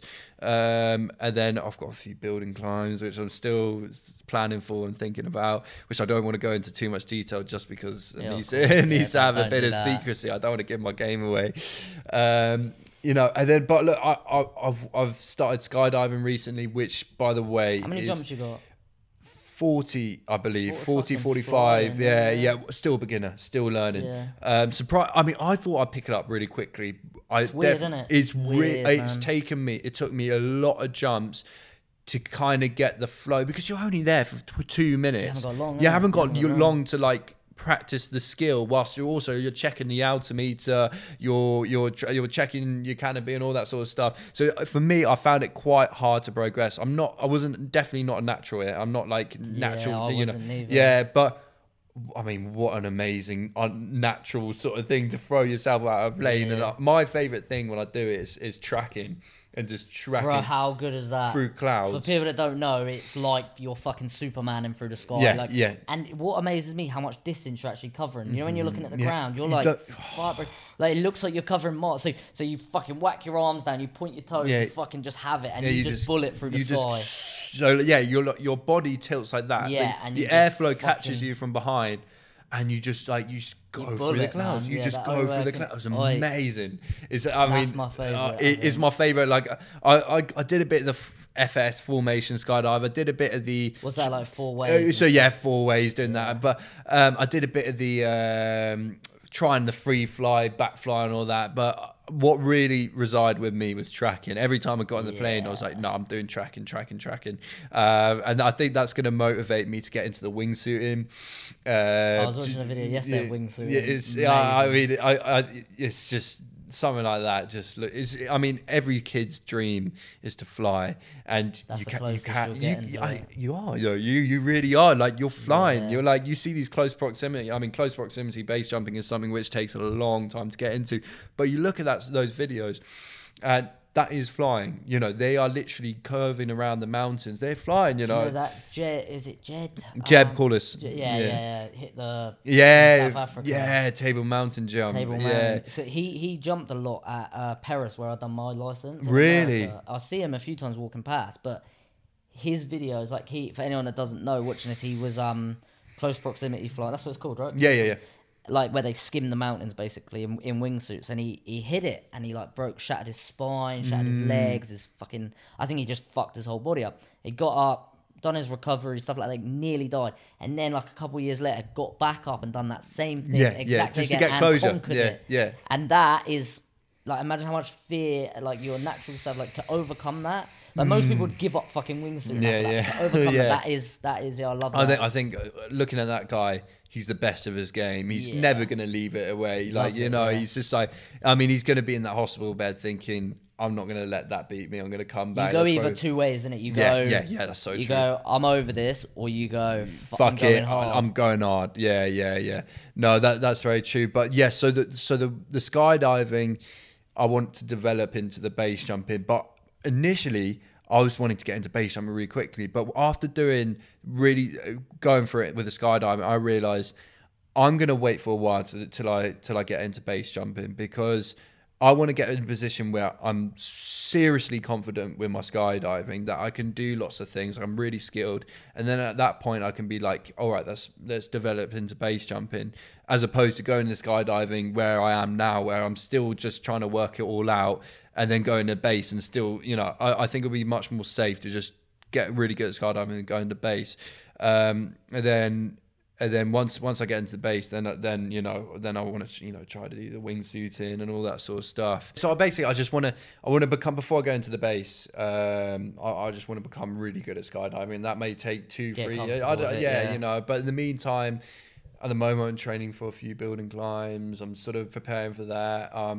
I've got this TV series which I'm still trying to work out what the stunt is going to be for that, and then that will take on a whole different journey. One thing which I kind of want to do is the ice mile, where you swim in water below 5 degrees for a mile. And I mean, so I'll tell you, is that for the TV series? Yeah. Hopefully, I mean, these are all. I mean, we haven't even yet, so we're just working things out. I swam. When was it? A couple of weeks back, 3 weeks ago. So I've been doing ice cold immersions and that sort of thing for a long time now, probably like 5 years. But I've always ever just been static in the water, just like timing myself and just holding my core and just seeing how long I can do. So recently I actually thought about actually swimming. And the thing about when you swim, your surface area increases and your core is a bit more exposed. Plus when you swim, you lose more heat. So I didn't really anticipate this. So I was out with two of my friends who are in the army. So I knew I was in, if I were to get hypothermia, which I did, that they could sort of, they could watch over it. So this is perfect moment to see how far I can go. What was the temperature? It was like 3 degrees, 2 degrees, like proper fucking cold. And normally my personal record for this lake was just 1 length.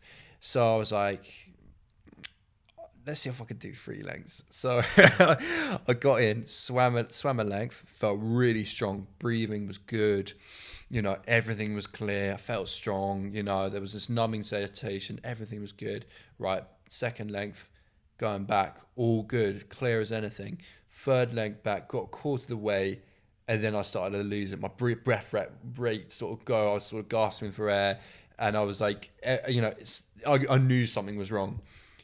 I looked back to where I started. I looked to the other end of the lake and I thought, look, if I turn back now, I'll never be the wiser as to what my limit really is. So in that split second, I thought, fuck it. That whole thing of like safety or not safety. Yeah. So I was like, fuck it, let's just go into the lines then. I just thought, fuck it, I'm going for it. Swam, just went for it, swam to the other end. And I remember as I started reaching the end, like I knew something was wrong because my monkey brain started taking over. Instead of, when I was really close to the end, instead of swimming breaststroke, I started trying to claw to get to the end. So I was like, instantly I knew rationality was losing a bit. Go out of the water. Normally you feel really euphoric and sort of energized after ice immersion. I was like, I felt quite dizzy, I felt quite sick, and there was sort of black, sort of went tunnel vision on the sides. And I remember getting back, and I was like, right, this is bad. I remember going to the car. I was like so close to fainting, and I got to the car, and I was like, I was like so confused. My friend was like, "Oh, look, mate, you've been here for 4 minutes. You like you lose were grasp on I was reality, I was like 4 minutes. I was like, I felt like I've been here for 40 minutes. I was Yeah. so confused. And anyway, after I got through hypothermia, the feeling I got after we spoke about it, the feeling was so euphoric.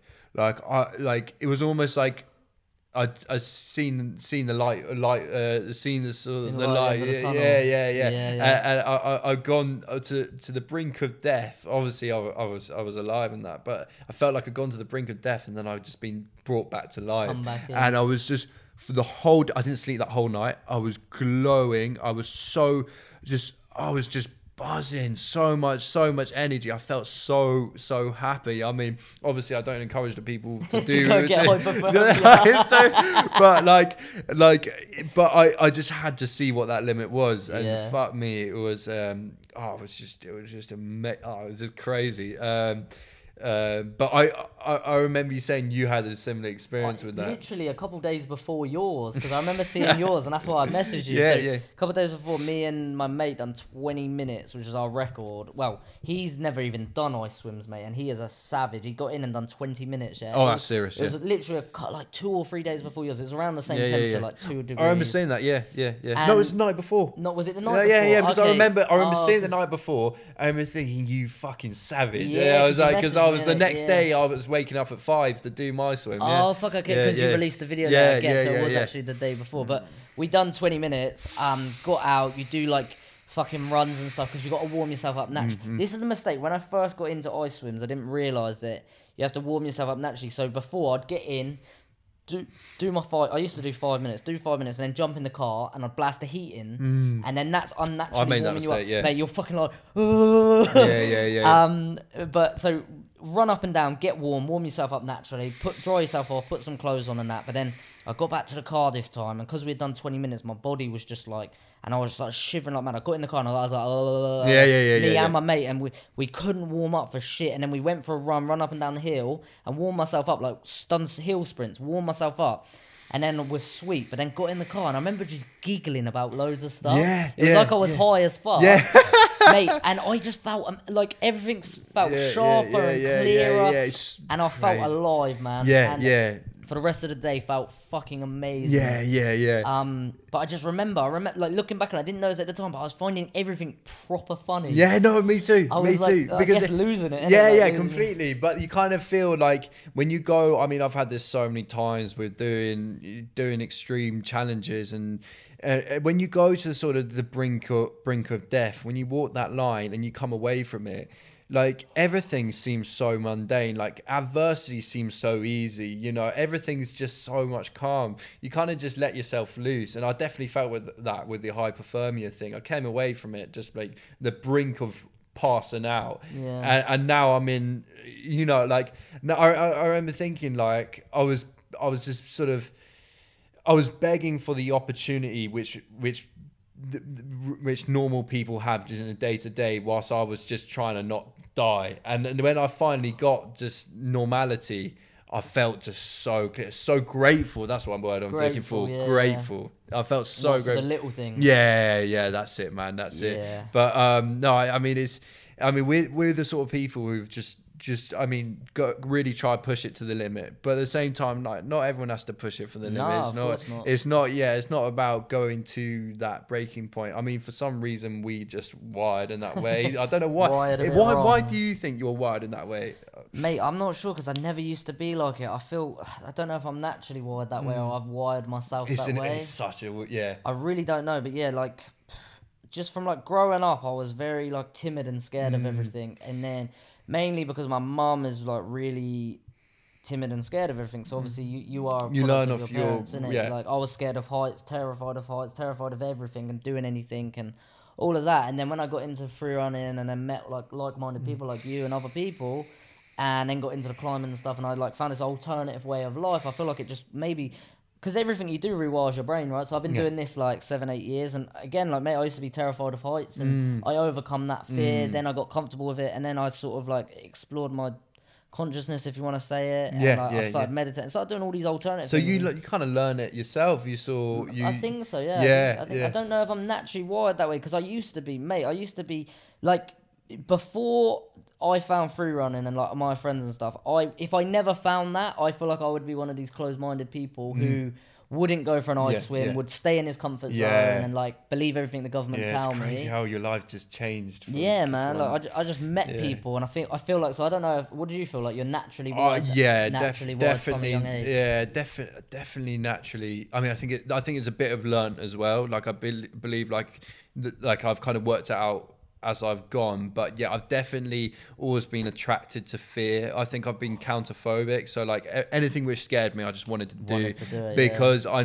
for some reason I knew there was, even if I didn't consciously think it at the time, I knew there was some kind of pleasure of the other side of it. You know, I remember when I was like fucking 8 years old, just climbing up a tree and then jumping off it just so I can get a feeling. I honestly think some individuals like myself, if they didn't have their extreme sports and their you know, or if you're an elite soldier, your military career or anything, they'd probably be drug addicts, because they need that kind of that sort of extra stimulation, I guess. I think I've been born with it. I really do. I dwell on it a lot, but at the same time, I think I've also developed it as well. You know, I kind of seen it as because I've always been into, you know, I used to box. Like I loved boxing because it was just such a, like, it scared me so much. I just wanted to try and overcome that fear, and it's something which I want to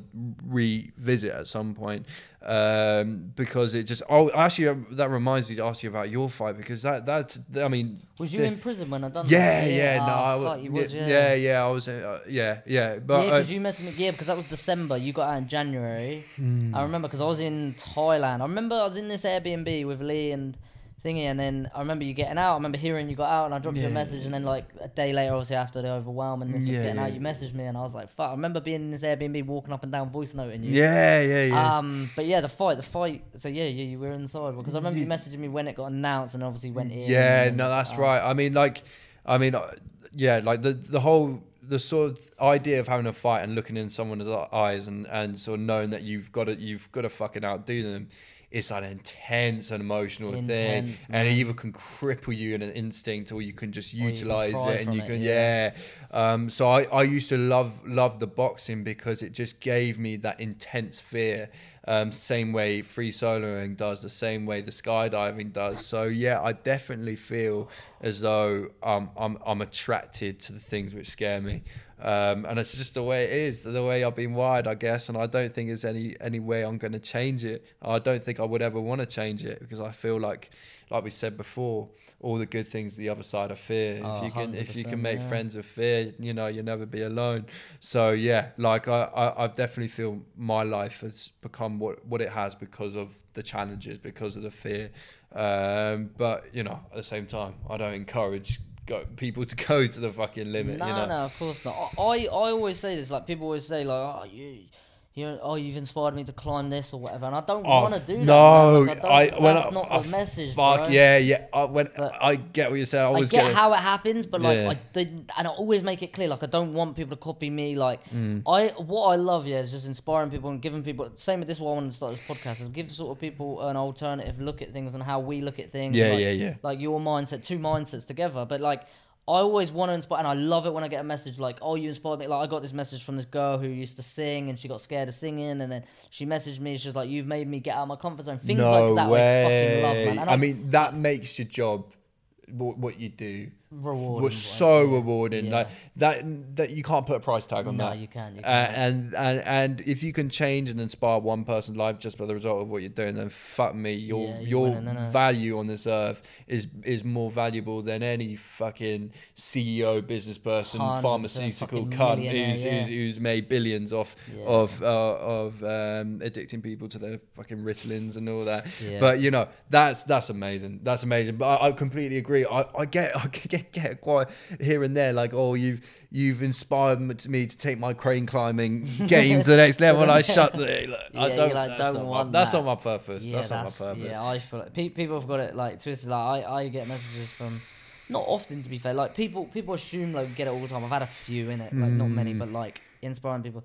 But overall, like I've had so many messages of people that the videos of like inspired even to take risks, like go traveling on their own, like things like, and that's I would say the most rewarding thing. Obviously, there's so many rewarding things about like doing what we do. But that alone, like I sort of see it as the fact that I don't see myself as an inspirational person, but like the fact that someone else can get some kind of inspiration from the way that I live. And I just like the whole, like people taking alternative, like with my whole thing, how I got to here right now, it was taking a leap of faith. It was like, I'm reading a book right now, it's called In Your Head, In My Head even, In Your Head, I can't remember what it's called, but it's basically about a guy who pursued his music career, and he talks about like, you have to have that gut instinct that it's going to, like, in my gut, before this whole YouTube thing, I had a gut feeling that I could get to where I am right now. Yeah. And I believed it so much, delusionally believed it, that I got here. Same with you, probably. Yeah, for sure. And that's what this book talks about. It's like, if I've ever related to it a lot, it was like delusionally believe in yourself. And that's what I want to inspire people to do, to show people that you can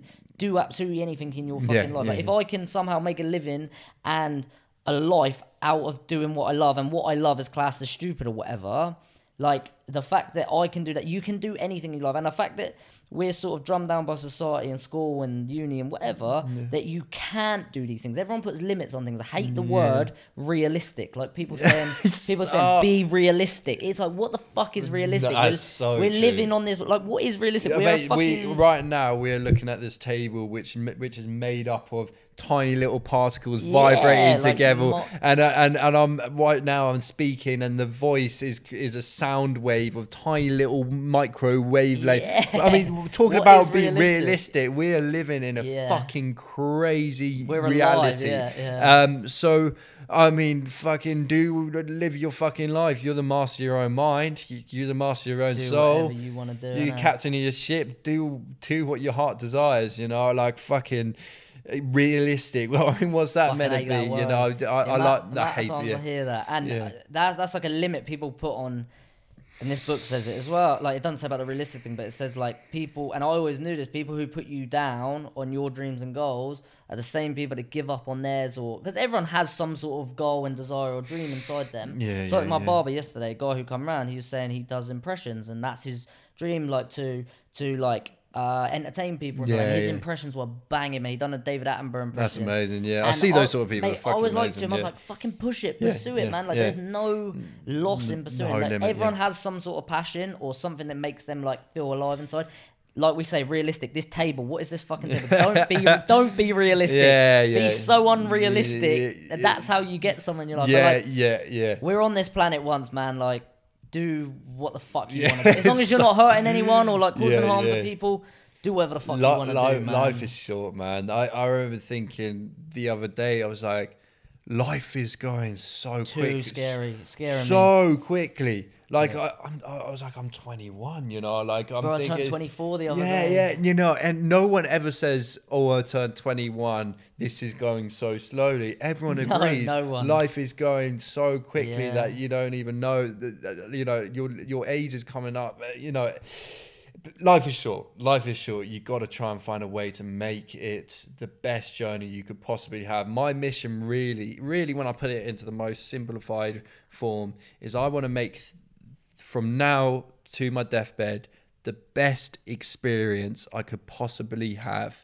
And then when I die, whatever happens, if it's an afterlife or I just dissipate into the internal darkness, well, at least I enjoyed from now to there, and I got the most out of all these experiences. I try and take on every single opportunity just because I just don't want to. My biggest fear is not heights, it's not falling off a building or dying or anything. My biggest fear is getting to the deathbed and looking back at my life and being like, I regret this. Yeah, I should have done this. Why didn't I do that? Why didn't I do this? I could have done that more. I don't want to leave any stone unturned. I want to fucking do it all. You want to get to that deathbed and look back and be like, done it all, mate. Yeah, exactly, mate. What's that saying? I can't remember how you say it, but like, regret's worse than... fuck.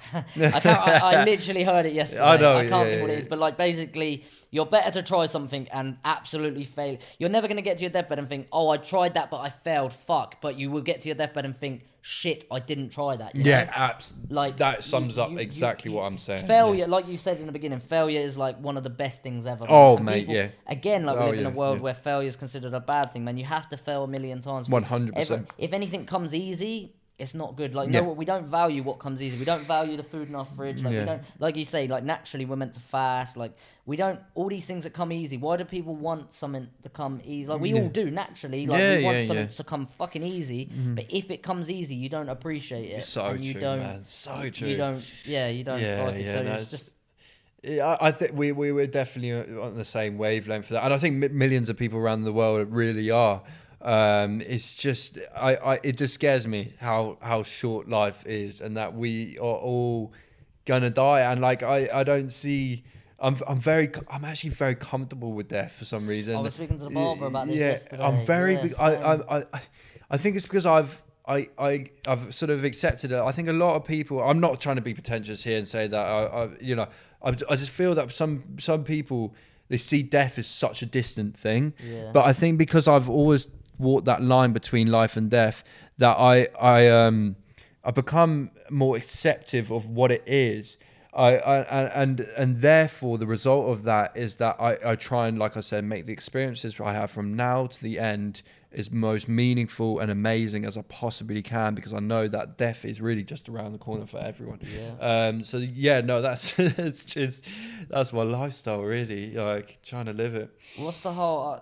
I was watching another thing, and I watch a lot. It sinks into my brain. I just never know how to word it. But like as you get older, time goes quicker because you've been on Earth for longer. So like time, like when you're younger, you almost have so much time ahead of you, and your time on this Earth compared to like how much you've got left. Like you've only experienced 1 year, so that 1 year, like say when you're 5 years old.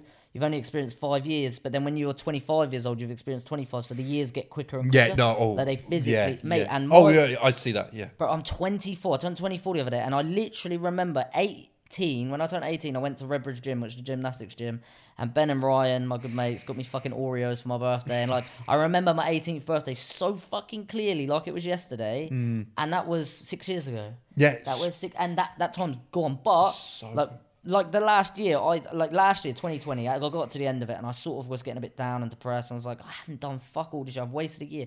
But then when I actually deeped it, I had actually done so much. Yeah, so true. But You don't realize. I guess time just gets quicker. Yeah. No, that's very true. Like when I look back, this time last year, for example, I can't believe I did the podcast with you 2 years ago. 2 years in July, so a couple months. So it didn't feel long at all. But when I look back to how much you've done, how much I've done. Oh, I've fucking done heaps, you know. You do. I guess you're as productive as you make yourself, I guess. But yeah, it's scary how life is just so short, and death is around the corner. Not just for individuals like ourselves, you push it to the limit for everyone, you know. But that's just I feel as soon as you realize how short it is, then there's a really good quote. I'm trying to think of what it is. It's like we're not good at remembering quotes, are we? It's like you live two lives. If you live two lives, your first life ends when your first life ends when you realize you got one life. So as soon as you realize you got one life, then you can start to live. What do you mean? Like people think they've got? Yeah. So as in like they've got two lives. Yeah. As in waste time. Yeah. As in as soon as you realize that you've got one life, then you can start to really live it, and then you got those separate between the two lives. If you see what I'm saying. Most people think we got. Yeah. I see it in the sense like people live as if they've got two lives. Like we all, even me, man, I waste so much fucking time doing nothing. You know what I mean? But then at the same time, you haven't always got to be busy. You haven't always got to be productive or do. That's another thing, like productivity. We live in a world where I was speaking to Finn about this, and he was like talking about gaming, and he was like, to me, gaming isn't a waste of time, because he was like, I enjoy it, and he was like, I get that. Like, if you enjoy something, like, nothing, what we live in a world where we've got to constantly be productive, right? Yeah. No, it's weird that like pleasures of life are seen to be stigmatized. It's really weird. People, I find that really weird. Like people seem to think like, fuck it, if you enjoy having a beer on the weekend, like fucking go for it. I don't care. Like, but it seems like there is like a stigma to like people who like actually indulge in pleasures and like a hedonistic lifestyle, which is quite weird. Like at the end of the day, fuck it, you're the master of your own soul, captain your own shit, do what you like, you know. So it's weird that you know people there is that stigma towards like actually trying to enjoy the pleasures of lives of your life. But yeah, I guess it kind of goes back to what we were saying before, that the world is sort of driven us to sort of try and be productive, try and contribute to the economy, to society, to society. And I remember speaking to you before we walked in here, like you're just buying pointless shit because you kind of feel like you have to. I was back in the second lockdown. I spent a month living in a van, traveling around Portugal, just me in a van, just popping up different places. Any and every environment was my home, and this minimalistic lifestyle, just living just on my own terms, was the best thing I've ever done. And I honestly think, once I have enough money, I'm just going to buy a van, and I think that's going to be the way I live. Just cruise, just live in a van, and just live it like that. Because I think we overcomplicate things. I think we get our house and we try and just overcomplicate our lives with pointless shit. And then I think you can feel that emptiness with things. Yeah. If anything, it just creates more of an emptiness. Yeah, absolutely. And when I was in my van, I was just like, I never felt this free in my entire life. I was completely by myself, and the good thing of being by being by yourself when you travel is that you are completely free, because no one's influencing your decision. You are doing no boss. Exactly. You've got no one saying, oh, I want to go visit this or visit that. You are the only person who can sort of influence. So I was just so free. Like some mornings I'd just go off to this skydiving place, do a bit of skydiving. The next few days I would just like drive and stay by a lake, and I'd just wake up and I'll just be by a lake. The other days I would drive up a mountain, sleep by a climbing cliff face, and I'll just wake up and I'm there. Like, it's fucking amazing. I love it. Like when I had I still got the van, but when I was living in it, I was like living in it for over the summer, about 3 months. I got this place just because space. I love the van life. I absolutely love it. But I wanted to start the podcast. I wanted to start streaming. It's good to work. Like for work. Like, so I needed this place. But like since I've been here, like I said, I've acquired shit. Like I'm not materialistic, but like all these things, like tables, and I bought 2 TVs. Now I'm trapped to all these things on home now. Which if I move out of it, I'll just sell it all. Do you know what I mean? Like I'll give it to my mum or whatever. So I should take some of it. But I watched this documentary on Netflix called Minimalism, or Minimalistic, I think it was. I watched that. Yeah. And like they talk about just like we hold on to things. Yeah. And there's almost like this guy in the documentary or the film or whatever you want to call it talks about like his mum died and he went to hold on to everything because you feel like memories are in things, but memories ain't in things. And like you say, live for now. Like you don't have to be journaling every day. You don't have to be filming everything. Live through these eyes and like the brain, man. Like absolutely, keep these man. memories up here. Yeah, like even the sharpest minds and those who got the most money in the world, such as Elon Musk, he's beginning to live a minimalistic lifestyle where he's just stripping away everything. He's just living in the moment. They can have everything. They could have, and it goes back to the question, like the pursuit of money is just a root to all evil, because you're fucking what are you actually gonna do with all that money? You know, you're just gonna buy pointless shit, which is gonna fill the void. Like here's the thing, which I always see. There's like,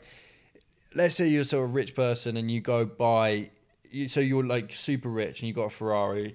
And there's a guy who's not super rich, but he's into fishing. The super rich guy buys the new Ferrari and he gets a level of happiness, and the poor person who's just into fishing buys a new fishing rod for £50 more or something, and he gets this level of happiness. Those two levels of happiness are completely the same. So, I mean, what's the point in trying to trying to. I mean, you're never going to satisfy yourself by With buying things, more and yeah. more and more. You might as well just find out what actually makes you happy and just go on and do it and just and find that as a progression. Yeah, I've just acquired things since being here. Yeah, no, it's like I generally think like just keeping it simple. The van life is everything.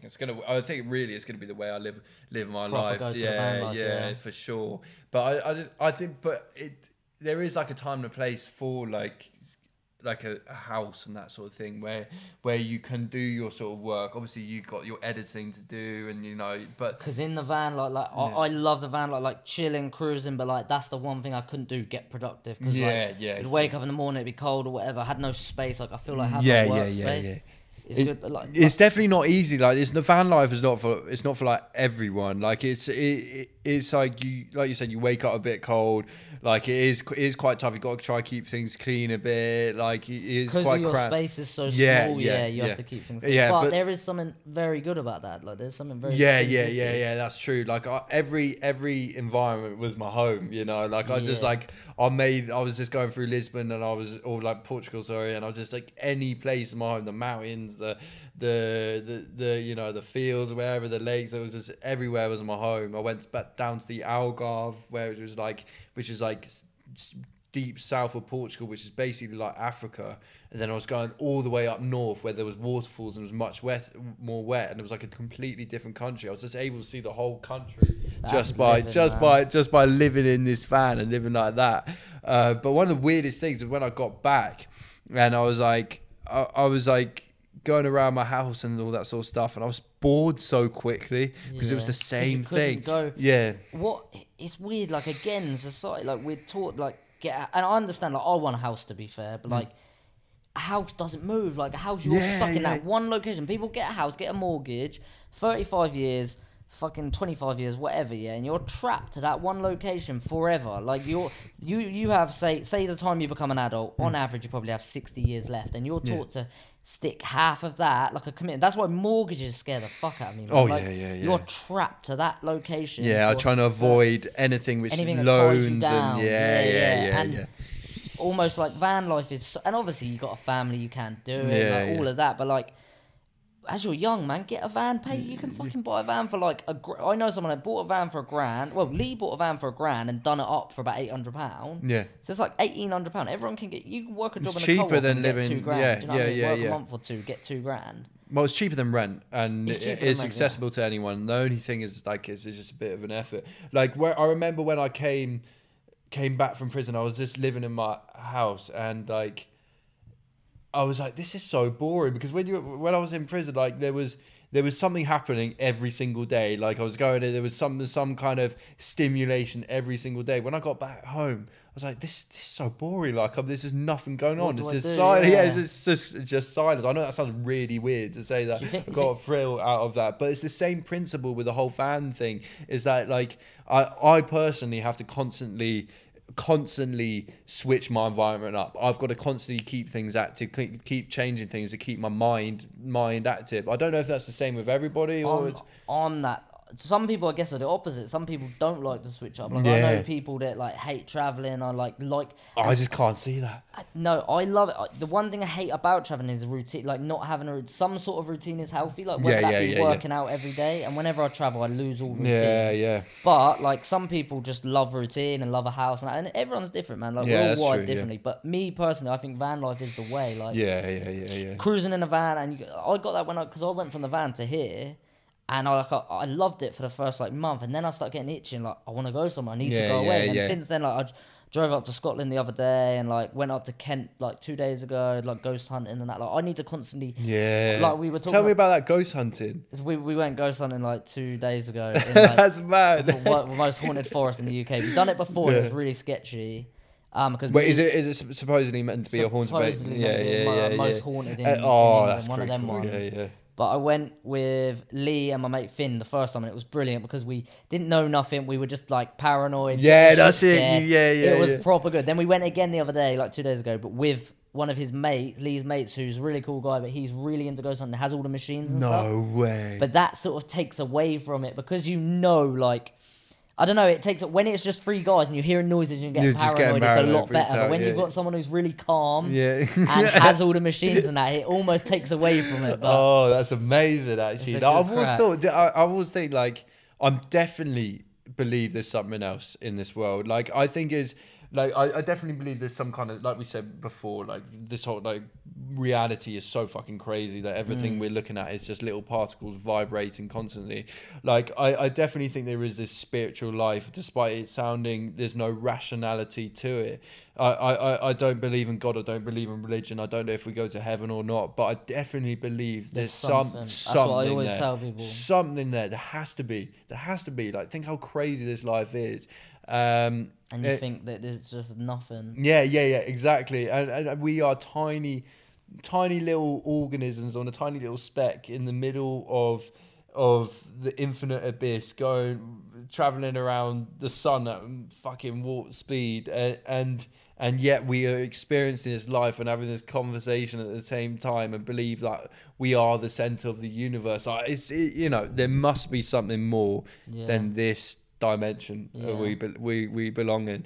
I definitely believe there's something, and sometimes I get like maybe little hints, like something, like a gut feeling or intuition. Is that like some kind of spiritual thing? There is.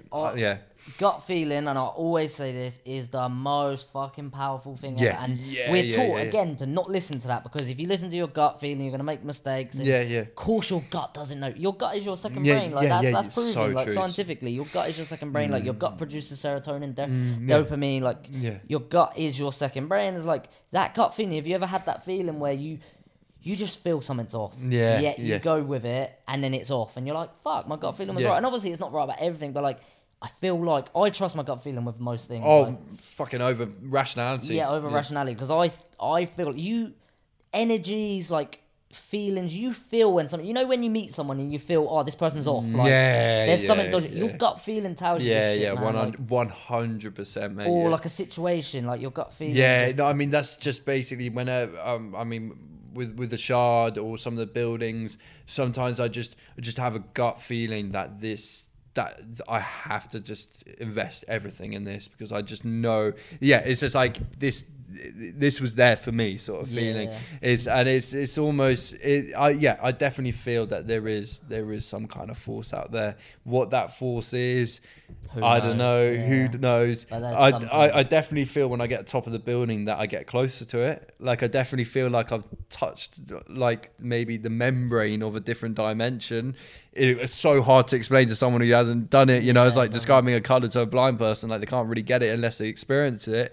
But I definitely feel from doing all these extreme challenges that I'm like scratching the membrane or something. I feel accessing something. When you come away from like a sunrise climb or something, you feel, it's hard to explain, but it's hard to explain. I know what you're saying. But it's hard to explain. Yeah. Like, if you're listening, maybe you've experienced it in something else, but I know what you're saying. But I guess it's that whole thing, like we're saying about the brain capacity. Like humans access 5% of your brain. Maybe when you do that, you're like topping into that 5.5%, 5.1%, like 6%, whatever. I've always thought like our brains are almost like they're like a frequency on a radio. So, and you can manipulate it by changing one setting. So by sort of going and let's say like I climbed a crane on a sunrise, and you're just changing your setting, changing your set.